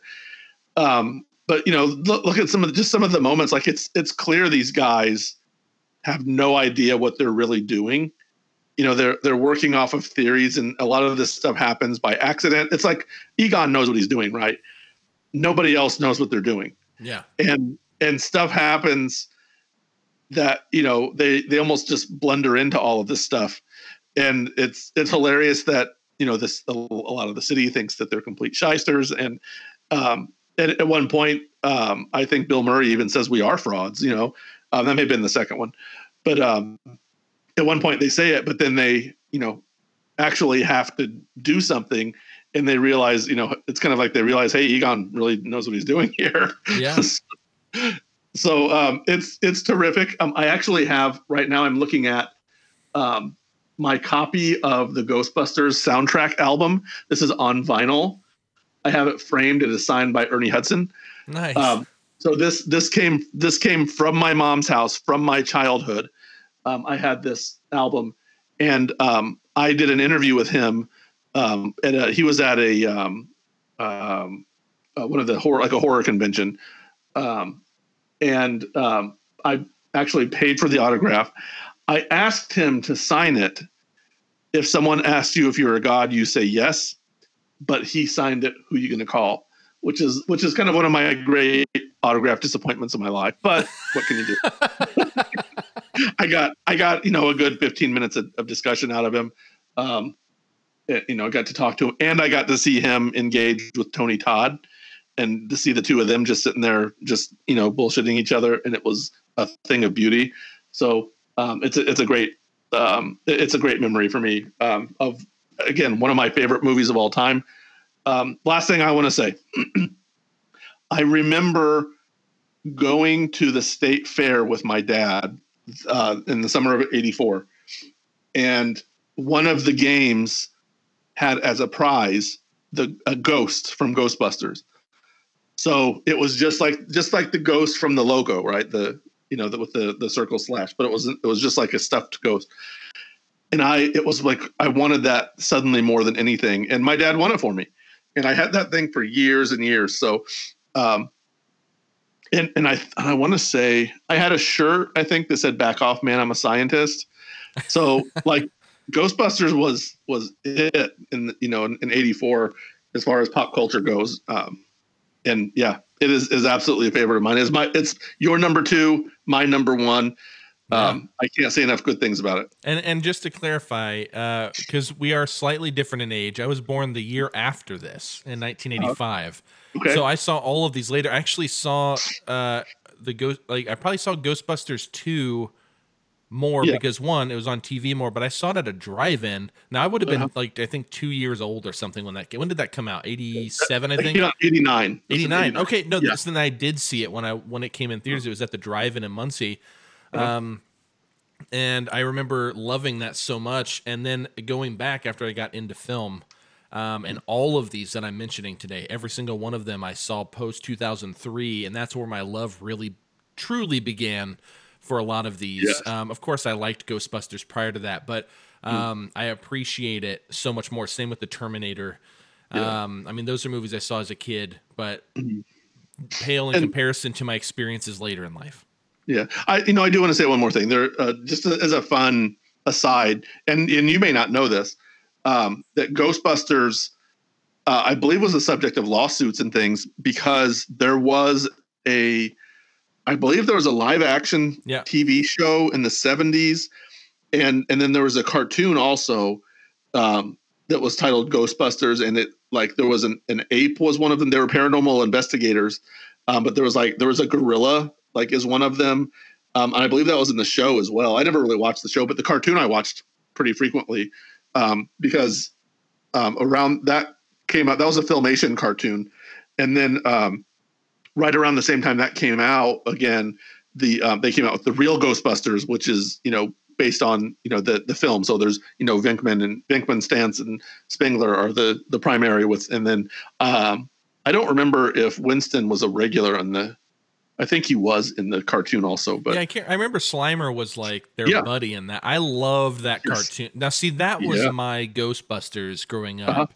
Prior to my getting into film was the cartoon, and you are correct, and I did know about that. The Ghostbusters, the Ghostbusters, 3 words, was the live action children's sitcom. Yeah, and they did. They struggled with that. Yeah, and another just last trivia. The guy who voiced Venkman in the real Ghostbusters cartoon, I believe, was also the voice of Garfield in the Garfield and Friends cartoon. And then, of course, Bill Murray voiced Garfield in the films. So there's a fun little bit of circular casting. The Ghostbusters just Ghostbusters, man, all one word. That's how it works. There's a show called what's the Netflix show? How they were made or what? The movies that made us. I think the movies that made us. Thank you. Yeah, they do one on Ghostbusters, which is I think that's true. But there's a lot of awesome trivia that I don't want to get into right now. But just stuff about Dan Aykroyd's dad being a leading paranormal researcher and stuff, which led to him wanting to write this, and it was going to be a very different movie until Ramis came in and helped and the studio. I mean, it's really cool. If you have Netflix and have not seen the movies that made us, go check out the Ghostbusters episode. If you love this movie, and watch the toys that made us too, by all means. That's like a companion. Those are both terrific. Yeah. All of those are awesome. So that is my number 2 and Joe's number 1. I was certain that was it. I thought that was going to be it. But our number 1s, I feel like, could not be more different. Because and I'm going to try to keep this short, but I have a lot to say here.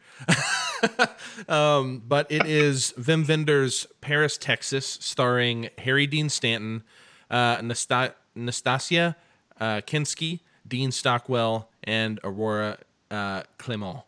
And it is basically about a man who wanders out in the desert not knowing who he is, and his brother finds him and helps to pull his memory back of the life that he led before he began his wandering and walked out on his family and disappeared for 4 years. And Harry Dean Stanton plays this Travis character who essentially left his family to wander the earth, to use a quote from Jules in Pulp Fiction. But the budget was $1.8 million. Box office was $2.2 million. So, barely a success, nothing huge at the time. But if you look this up pretty much anywhere, this is highly praised. I think Rotten Tomatoes, not that I care, but it's like 93% or something. Letterboxd, it's all like 4.5 fives. It's just like one of those random, like completely off balance ones where it's just all to the right. I admittedly saw this very recently, and it kind of blew my mind. I've known about it for years. I had never seen a Wim Wenders movie. And for anybody who wants to look up Wim Wenders, it is Wim Wenders. That's what it looks like, but I believe it's pronounced Wim Wenders. And I'm actually going to look up Wim Wenders here because, he was a part of the basically the German New Wave, and a lot of Wenders movies are breathtakingly beautiful. One thing that German New Wave movies had, you can even just go to Google Images, type in German New Wave, and go to Google Images. I'm actually going to do that right now just to make sure I'm not misleading you. But if you look up the German New Wave and go to Images, there are a lot of just like striking images. I'm looking at them now. They're not as great as I expected. I was hoping maybe cinema, maybe German New Wave cinema will work. I'm actually like looking this up real time. But anyways, there are a few really good ones. The point is, I don't know if there is a more beautiful film in the 80s. I'm trying to think of one. Paris, Texas. Now, Joe, I'm going to go out on a limb and say you have not seen Paris, Texas, but can you correct me if I'm wrong? You're muted right now. I have not seen it in its entirety. I have seen pieces of it, mostly like in the middle of the night. Yeah, sure. Okay, so I have a very limited memory of it. It was years ago. I obviously am very aware of it as as one of the great movies of the 80s that I haven't seen. A more I've been very much a blockbuster aficionado, and some of the more arty entries, some of them like this one I've not seen, or have only seen it in pieces. I do recall gorgeous cinematography of desertscapes and things, but that's kind of the extent of my memory of it.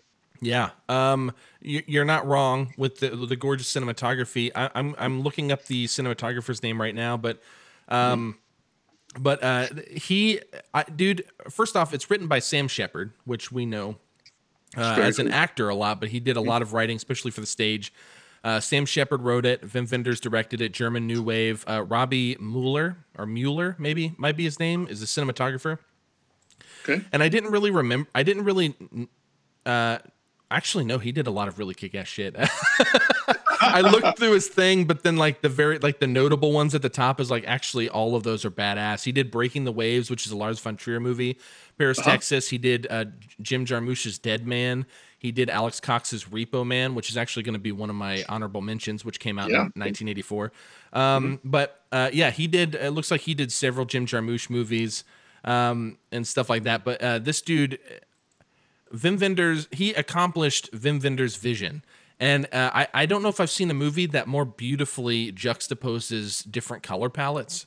Like he'll do something where like the background of the sky will be like this sunset, like red, like very bold red that like fades into blue with a sunset, but somehow the light on him is green. And it's just like super bizarre lighting, but it's honestly some of the most beautiful I have ever seen in a movie. And Criterion Collection put this out, which is how I saw it on the Criterion channel. And Criterion Collection put this out, so the remaster makes the movie look as good as any movie today. But let me tell you why I hold this above movies like Ghostbusters or Amadeus or any of those. And it's because this is the kind of film, and Joe, you and I text a little bit where you talked about you're like the blockbuster aficionado, and what kind of like is my bread and butter is more of the movies that I can kind of analyze, the movies that have more substance and are not just entertainment. Not to say you don't like those and vice versa, but I love like our balance there, right? So this is the kind of movie that broadens my cinematic spectrum, okay? And I like to look at one's film journey, yours, mine, anyone else's, as a spectrum. And when you start, it's a very narrow spectrum, right? Because you haven't seen enough to kind of have broadened that horizon, so to speak. So you have this very narrow spectrum. Now, as you see more movies, they will affect you differently, and somewhere along the line, that spectrum will grow, and you start to understand what affects you, what you appreciate, what entertains you, and all of those are different things. So imagine a spectrum, okay, that goes from 0 to 100, all right? And let's just say, Joe, when you started, your spectrum only went from 0 to 57 because of what you could see, okay? Mm-hmm. Now, at that moment, 57 is your top number. That's your 100, right? Yeah. But say you watch some deeply moving film, like for me, something like Dancer in the Dark or Eternal Sunshine of the Spotless Mind. I could name a million movies, but your spectrum then grows to 65, right? Mm-hmm. 0 to 65. And then you see another one, it grows to 70. And once you get to 100, right? Once you kind of broaden and you've seen so many movies, that movie that moved you at 57 is not as effective anymore. Now, it doesn't mean that you don't like it. Mm-hmm. It doesn't mean you don't like it anymore, because if it entertains you, cool. But it may not affect you as much, or you might not appreciate it as much. Hence why I'm afraid to go revisit The Rock and Dumb and Dumber, because those were like 100 at my 23. Okay. Yes, absolutely. You know what I mean? And so now that I've like built up this wide array of cinematic experiences, those movies I fear just won't. I might be entertained by them still to some extent, to varying degrees, but I guarantee they're not going to affect me, and I won't appreciate them nearly as much as I did prior, whenever my spectrum was so narrow. Mm-hmm. So it doesn't mean you can't like the movies, but it's different. And yeah, and that's okay. So as you watch more of the movies on the spectrum and that grows, I feel like, this is why it's important for cinephiles, I think, to go out of their way to see classic films by people like Bergman, Kurosawa, Cassavetes, Fellini, Hitchcock, Tarkovsky, Lynch, and even people like John Ford, whom I don't like. I mean, I like The Searchers. I appreciate The Searchers. But I don't like John Ford movies. They don't entertain me hardly at all, but I appreciate them. I think John Ford is an auteur. I think he is a cinema master, right? But it's just in terms of entertainment alone, he's far from it. But he still kind of blows my mind in certain areas because I can appreciate the art behind it. And so, like Wim Wenders is on that list. He's one of those guys that I have grown to really appreciate. And it's a guy that I would love to do a movie marathon, because I still haven't even seen enough of his movies. I've read more about him than I've seen. But I would love to do a movie marathon for us sometime. But anyway, so you have the spectrum, right? So then another thing is, and I'm going to get on a bit of a tangent. I'm going to come back here. So, and this is like good insight into me as a human, as a cinephile. All right, so my friend that I mentioned earlier with Ghostbusters, he was an old bandmate, one of my best friends. His name's Jason, and I helped him along with his movie journey, okay? Prior to living with him back in, like, whenever I was writing for the Film Yap originally, back in 2014 and 15. Yeah.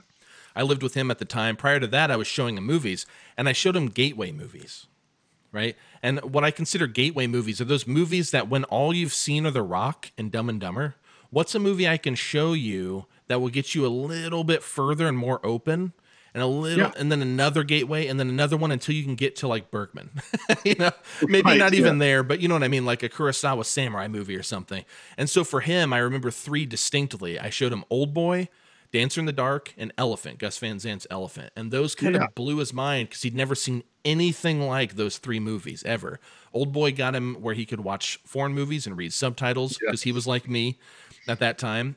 Elephant was so unique to him, and it is a pretty, I like that movie, but Dancer in the Dark is the one that we talked about that for hours. That's one of my favorite movies. But gateway films are so important because sometimes, you may not understand the depth of some of these films that I've mentioned. And so if you can start working your way through some of these gateways, or working your way backwards through some people's filmographies to kind of understand how they started where they are, even if they're like huge and doing different movies now, maybe like, why are these movies so revered early in their career? And sometimes it helps to have these gateway movies. And the last thing I want to mention with that also is I don't look at film as an entertainment medium exclusively. And not only is it art, but it can make you feel things and or bring valuable, unique experiences. So, for example, I don't find a lot of Ingmar Bergman's films entertaining. I don't, but they like blow me away for other reasons, whether they be historically relevant, or I can like use my brain and kind of like work through them and pull out these things. I love cerebral things. So like Bergman provides me experiences I can't get anywhere else because they make my brain work, and they keep me on my toes, and I find the skill of an auteur like Bergman so breathtaking. And even in a movie like Persona, though mesmerizingly beautiful, is slow as fuck, all right? Like almost to a fault, that movie, but I don't care because of what it offers me. And I love that movie because it does such unique work. And so I bring all of this up. I'm coming back to Paris, Texas here.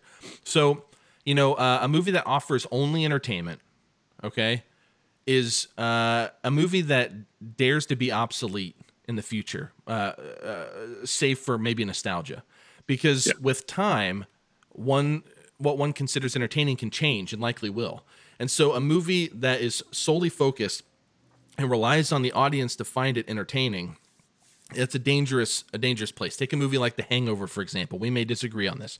I don't find The Hangover entertaining at all. Okay, that's just not a movie for me. Okay, now nothing against anybody who likes it. Totally fair game. Go for it. It's just not for me. Now I can acknowledge that like people think it's the funniest shit ever, and I can also acknowledge that it essentially inspired a whole new direction of contemporary comedy. But what it did was the antithesis, in my view, of Ghostbusters.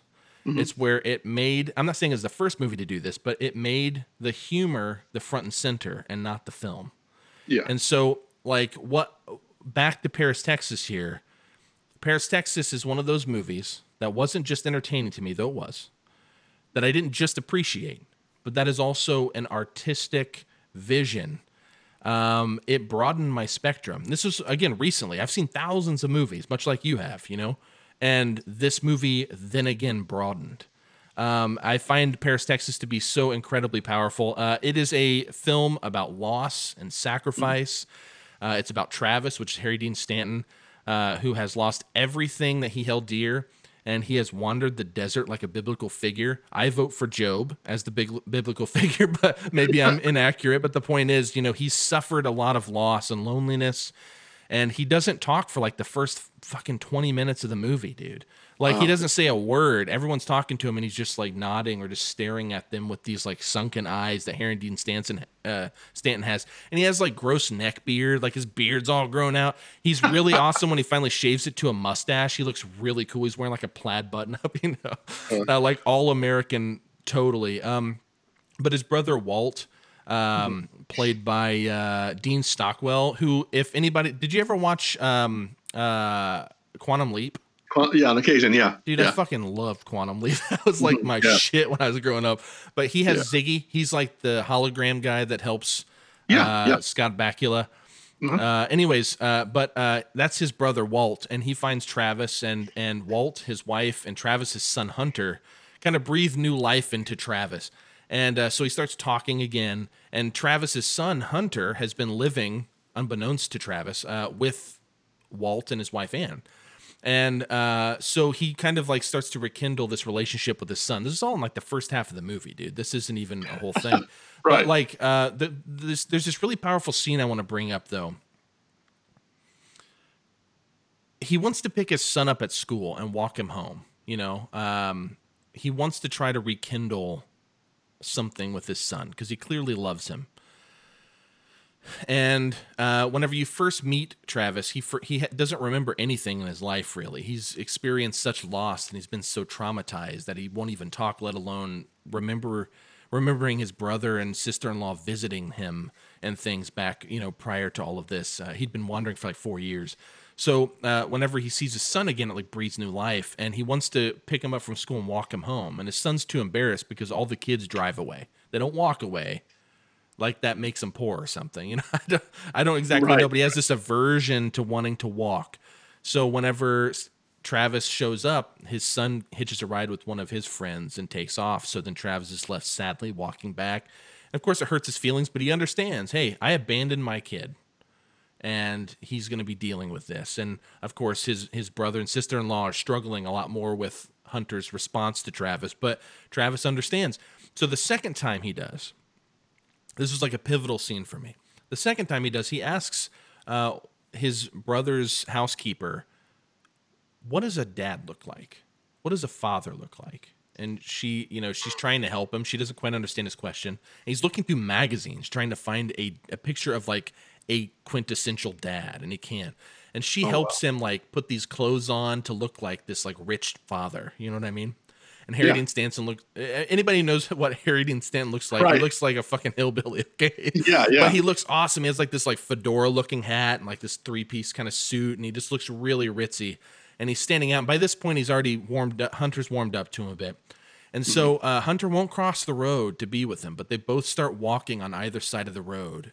It's a quiet scene, and they're walking. And at one point, Harry Dean Stanton walks behind a van, and whenever he comes out the other side, he's walking backwards. So his son starts walking backwards, and his son starts mimicking him and all of this. And the most beautiful part is once they've walked most of the way back home, silently on either side of the street, Harry Dean Stanton doesn't call him to come over. Harry Dean Stanton crosses the street to meet him. Oh, it nice. actually makes me emotional thinking about it, but it's a very impactful scene where Harry Dean Stanton's character, who has experienced such loss, sacrifices any pride. He shows such empathy in that scene. He shows really kind of what a father should be, in my view. And he never hides anything from his son. I mean, he's always very open.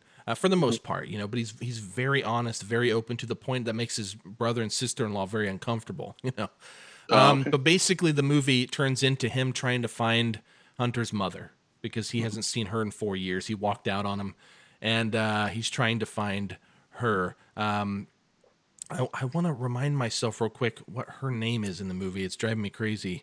Jane. He wants to find Jane. And there is a powerful scene. I'm not going to explain why or the context because, Joe, I really want you to see it. I want to know if this is as powerful for you as well as any listeners, because I don't expect everyone to have seen this. Yeah. Although it's not like a rare movie, but it's, like you said, like a lot of people have heard of it, but a lot of people haven't seen it. I was one up until recently. But when he meets Jane, the correspondence between them is riveting to me. I mean, like, edge of my seat, I'm like sitting there, like, my hands just like grasped together, like I'm just and it's a very slow, quiet scene, you know what I mean? But I'm like riveted by this, like, because of the buildup. And man, at first the score was kind of off-putting to me, but it fits so like by the end I was like, I want more. Like it just did its job. Cinematography is fucking perfect. The performances are perfect. Wim Wenders is his vision is perfect. This is just one of those movies that I kind of had not an aversion, but I was prepared to not like it as much as other people because it was just so hyped throughout my film education. People talking this movie up. It's like someone having not seen The Godfather and going into that, like, man, this has been hyped hard, dude, and then hopefully they love it as much as everyone else because it's so great. But, or Citizen Kane might be another one. Like, you hype that movie up and someone might have a harder time kind of dealing with that movie for a variety of reasons. But this one, it might be the same. I find this this is my bread and butter. This is, think of a movie that really moves Austin in all the ways I mentioned, entertainment, something that deeply affects me as well as that I would consider like art, right? This is a movie that encapsulates all of those. And I've talked too long about it now, but that is my number one, Paris, Texas, directed by Wim Wenders. If we end up doing that thing where you name a movie and I name a movie, which I thought about this today and I hadn't told you about it until now on air, but we have to do that. I think it would be so great because then we'd both be able to see stuff we haven't seen and talk to the other person who loves it. So absolutely, actually, yeah. I might even make you watch something shitty just so we can talk about it. No doubt, yeah. But anyways, they're gonna make you watch something shitty. Oh, I know yeah, you're gonna be like fucking Hillbilly Elegy or whatever that movie's called. Yeah. But anyways, no, let's not be crazy. Let's real quickly because we actually are pretty close to the time I had anticipated. We're a little over though. And I wanna move on to some honorable mentions. I have a fucking well, they are coming to get you, so I know. It's fucking annoying. Sorry, listeners, if you hear. We live right off of a semi-busy road, so occasionally we get some ruckus there. But let's do some honorable mentions. We won't go into these nearly as much because, quite frankly, we'll probably talk about these at some point. There are a couple I want to kind of touch on, but I'm pretty sure a lot of ours will overlap if I had to guess. Yeah. I do want to say this before we do that. There were a few movies I hadn't seen that I felt like it was important for me to just say like these weren't contenders. 2010, the year we make Contact, which is the 2001 sequel, which wasn't like kind of as big a deal, but when I start reading into it, people kind of love this movie, and having a tattoo of 2001, like I kind of feel like I should see it. Dreamscape looks fucking awesome, dude. And I've never seen that. I love Lars von Trier, and he did The Element of Crime that year. Let me. I'll just throw a couple names out, and then I'll go down some of this list just quickly. Johnny Dangerously was one I wanted to put on my list really bad. Amy Heckerling directed that, which I didn't know until I just looked it up today. She did Clueless also. Yeah. But Johnny Dangerously is a gangster comedy. Michael Keaton and Joe Piscopo has some great lines. Indiana Jones and the Temple of Doom. When a freaking Indiana Jones movie came out in '84. Yep. Also, how about this? Friday the 13th, the final chapter, and A Nightmare on Elm Street.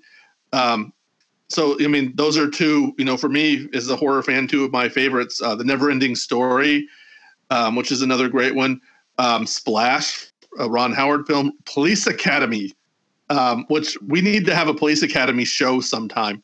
I would actually love that, because those are the types of comedies I would like to go back and watch, like Police Academy, Revenge of the Nerds, like some of those really random that are like big comedies of that time. I'm not a huge fan of contemporary comedy, though there are a lot that I love, but I miss that kind of comedy.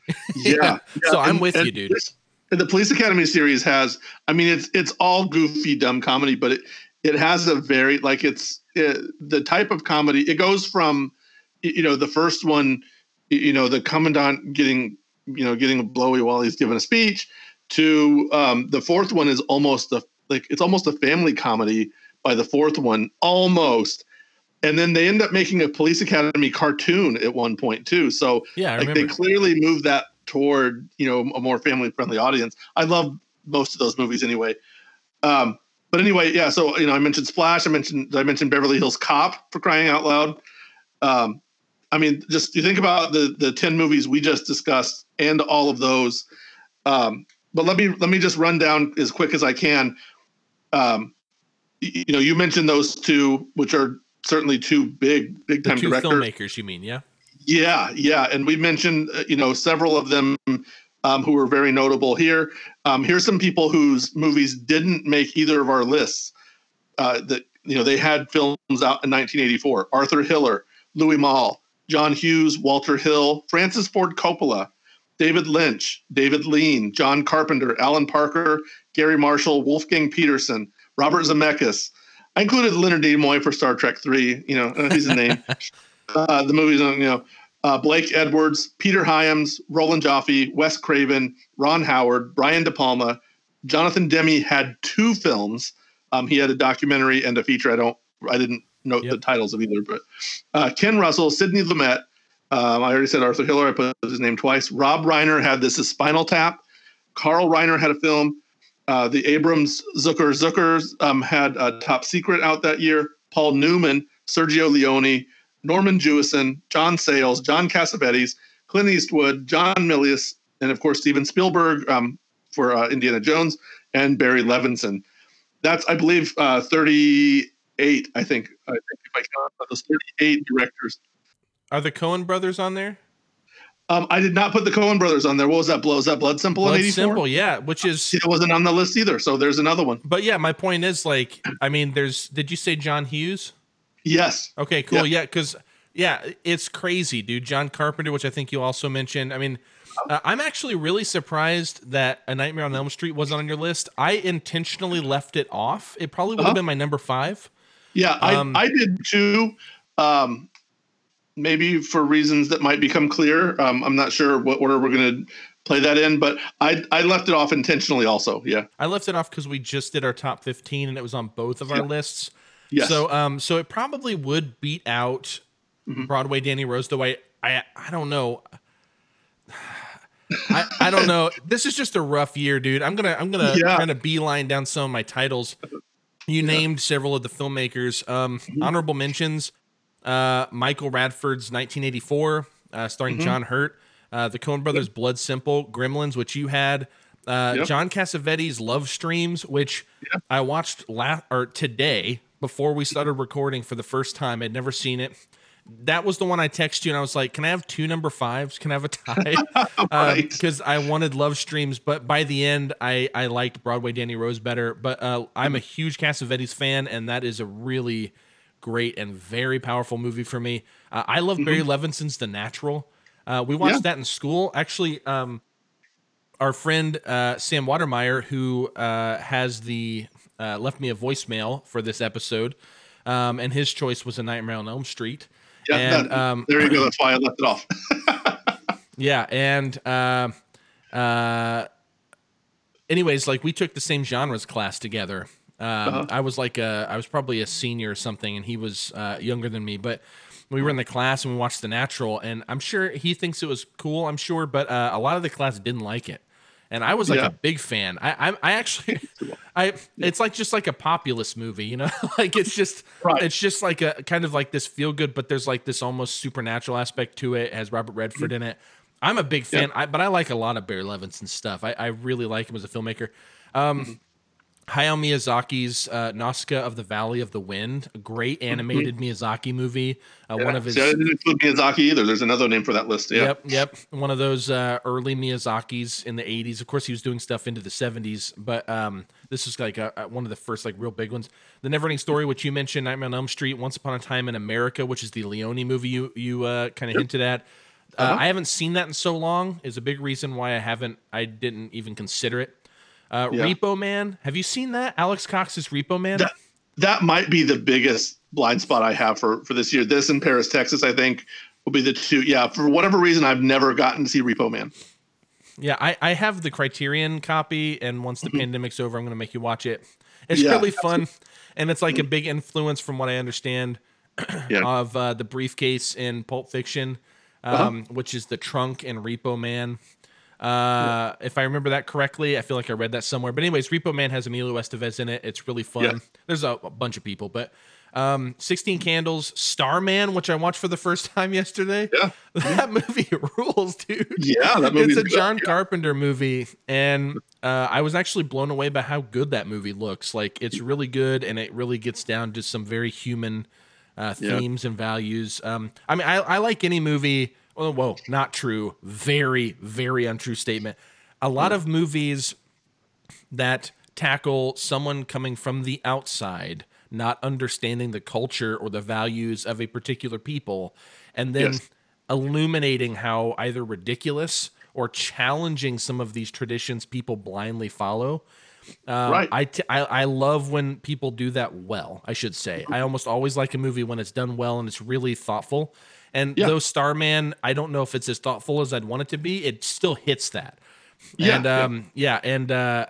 Jeff Bridges plays an alien, basically, and who transforms into the female protagonist's dead lover. And you've seen this, yeah?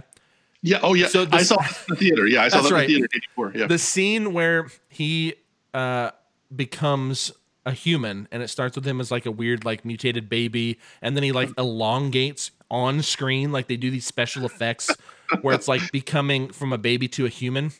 My wife walked in, she goes, "Oh, that's freaky. What are you watching?" And I'm like, "It's Starman. It's awesome. Like the special effects are great." But one I cannot believe, I thought this was going to be on your list, is This Is Spinal Tap. I really thought that one, for some reason, I felt like you were going to be a bigger fan. Not that you're not, but I love Rob Reiner. I absolutely love Rob Reiner. I've interviewed him twice. I've met him twice. We're good buddies. and I always tell people his run from I think Spinal Tap is the first film of that run. Maybe there's a couple before it, but from there to the mid '90s with like The American President, I said, you take that stretch of movies and you put that against anybody in the history of filmmaking. I defy you to find a better run of 12 years or so. He had This Is Spinal Tap. He had Stand By Me, The Princess Bride. I just left a big one out. When Harry Met Sally. When Harry Met Sally. It was in my head and it fell out. Yeah, When Harry Met Sally, A Few Good Men, The American President, and there's one or two more again that I'm missing. But I mean, those are all major iconic films of the decade. And I always tell them, like, that is just a great run. Now, the past 15 or 20 years has not been as kind to him, but and that I'll take that. I'll take that against almost just about anybody. Anybody who's been around that long, he's like Woody Allen. Like Woody Allen had a good stretch of like 77 to 92. I'll stand by those. Yeah, with the exception of maybe 2, maybe 3 movies, but he did a movie every year, if not 2.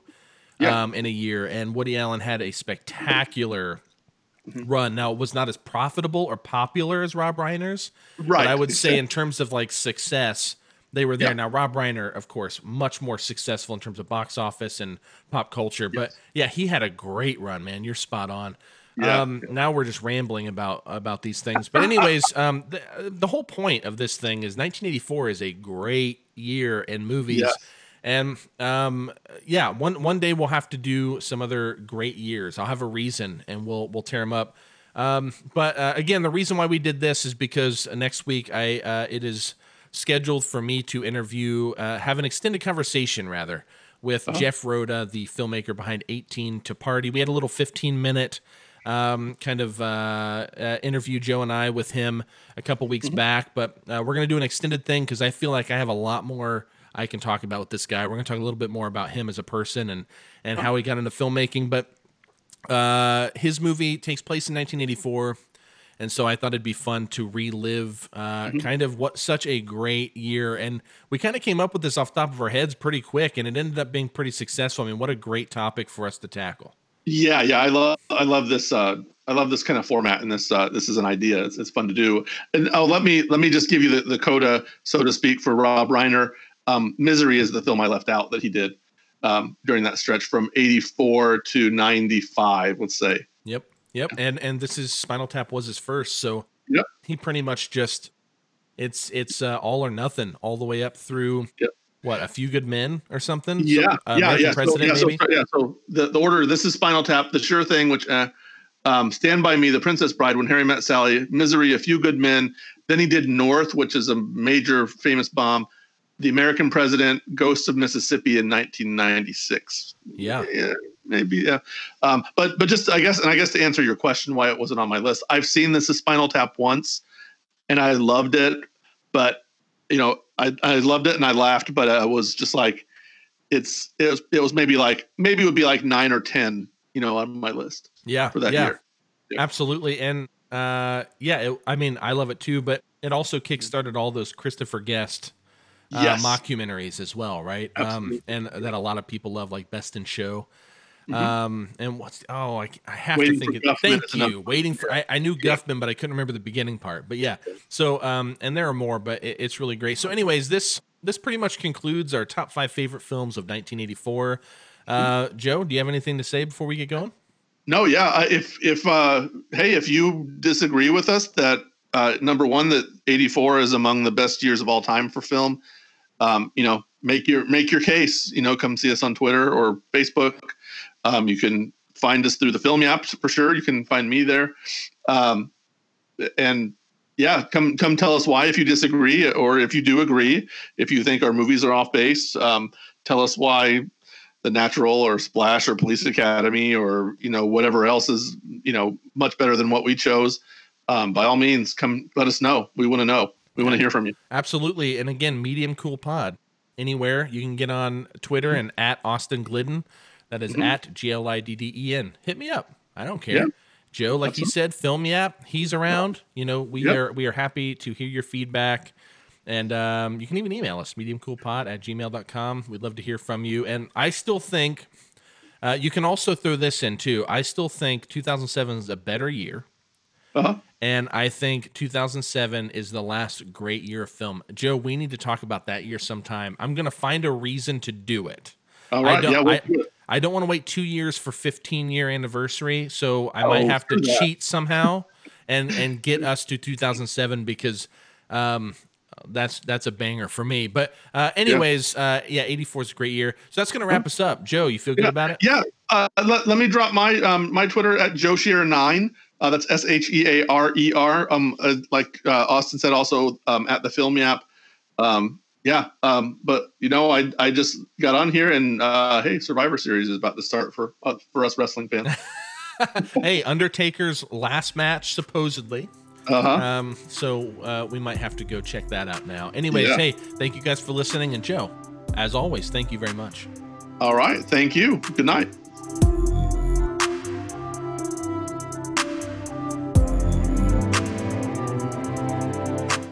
Well, our top 5 favorite movies of 1984 complete. We did it. That was really fun. Joe and I always have a blast, and we hope that you guys joined us in the blast having. Like Joe said, please hit us up on Facebook, facebook.com/MediumCoolPod. Search Medium Cool Pod on Instagram. You'll find us. And at Medium Cool Pod on Twitter. You can also at Austin Glidden or at JoeShearer9. And hit us up. It'd be great. We'd love to talk with you. Shoot us a message, tweet at us, hit us up on Instagram, whatever it is. But most importantly, have fun listening to this and be a part of it. Like, we would love to get your feedback, good or bad. I'm still just going to do what I want, but what I want is to hear your input. And so, we would love to kind of like tailor that to our listeners. I can't wait for these movie marathons. I can't wait for next week when I talk to Jeff Rhoda. I can't wait for my buddy Jake to come in and start talking about Cassavetes. There's a whole lot coming up. Please go subscribe on iTunes podcast or Apple Podcasts, on Google Podcasts.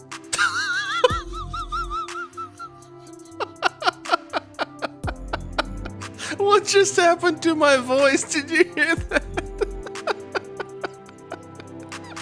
All right. Well, we're going to end on that. Why don't you just...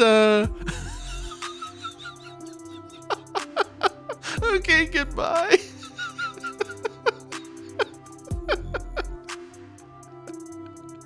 Bye.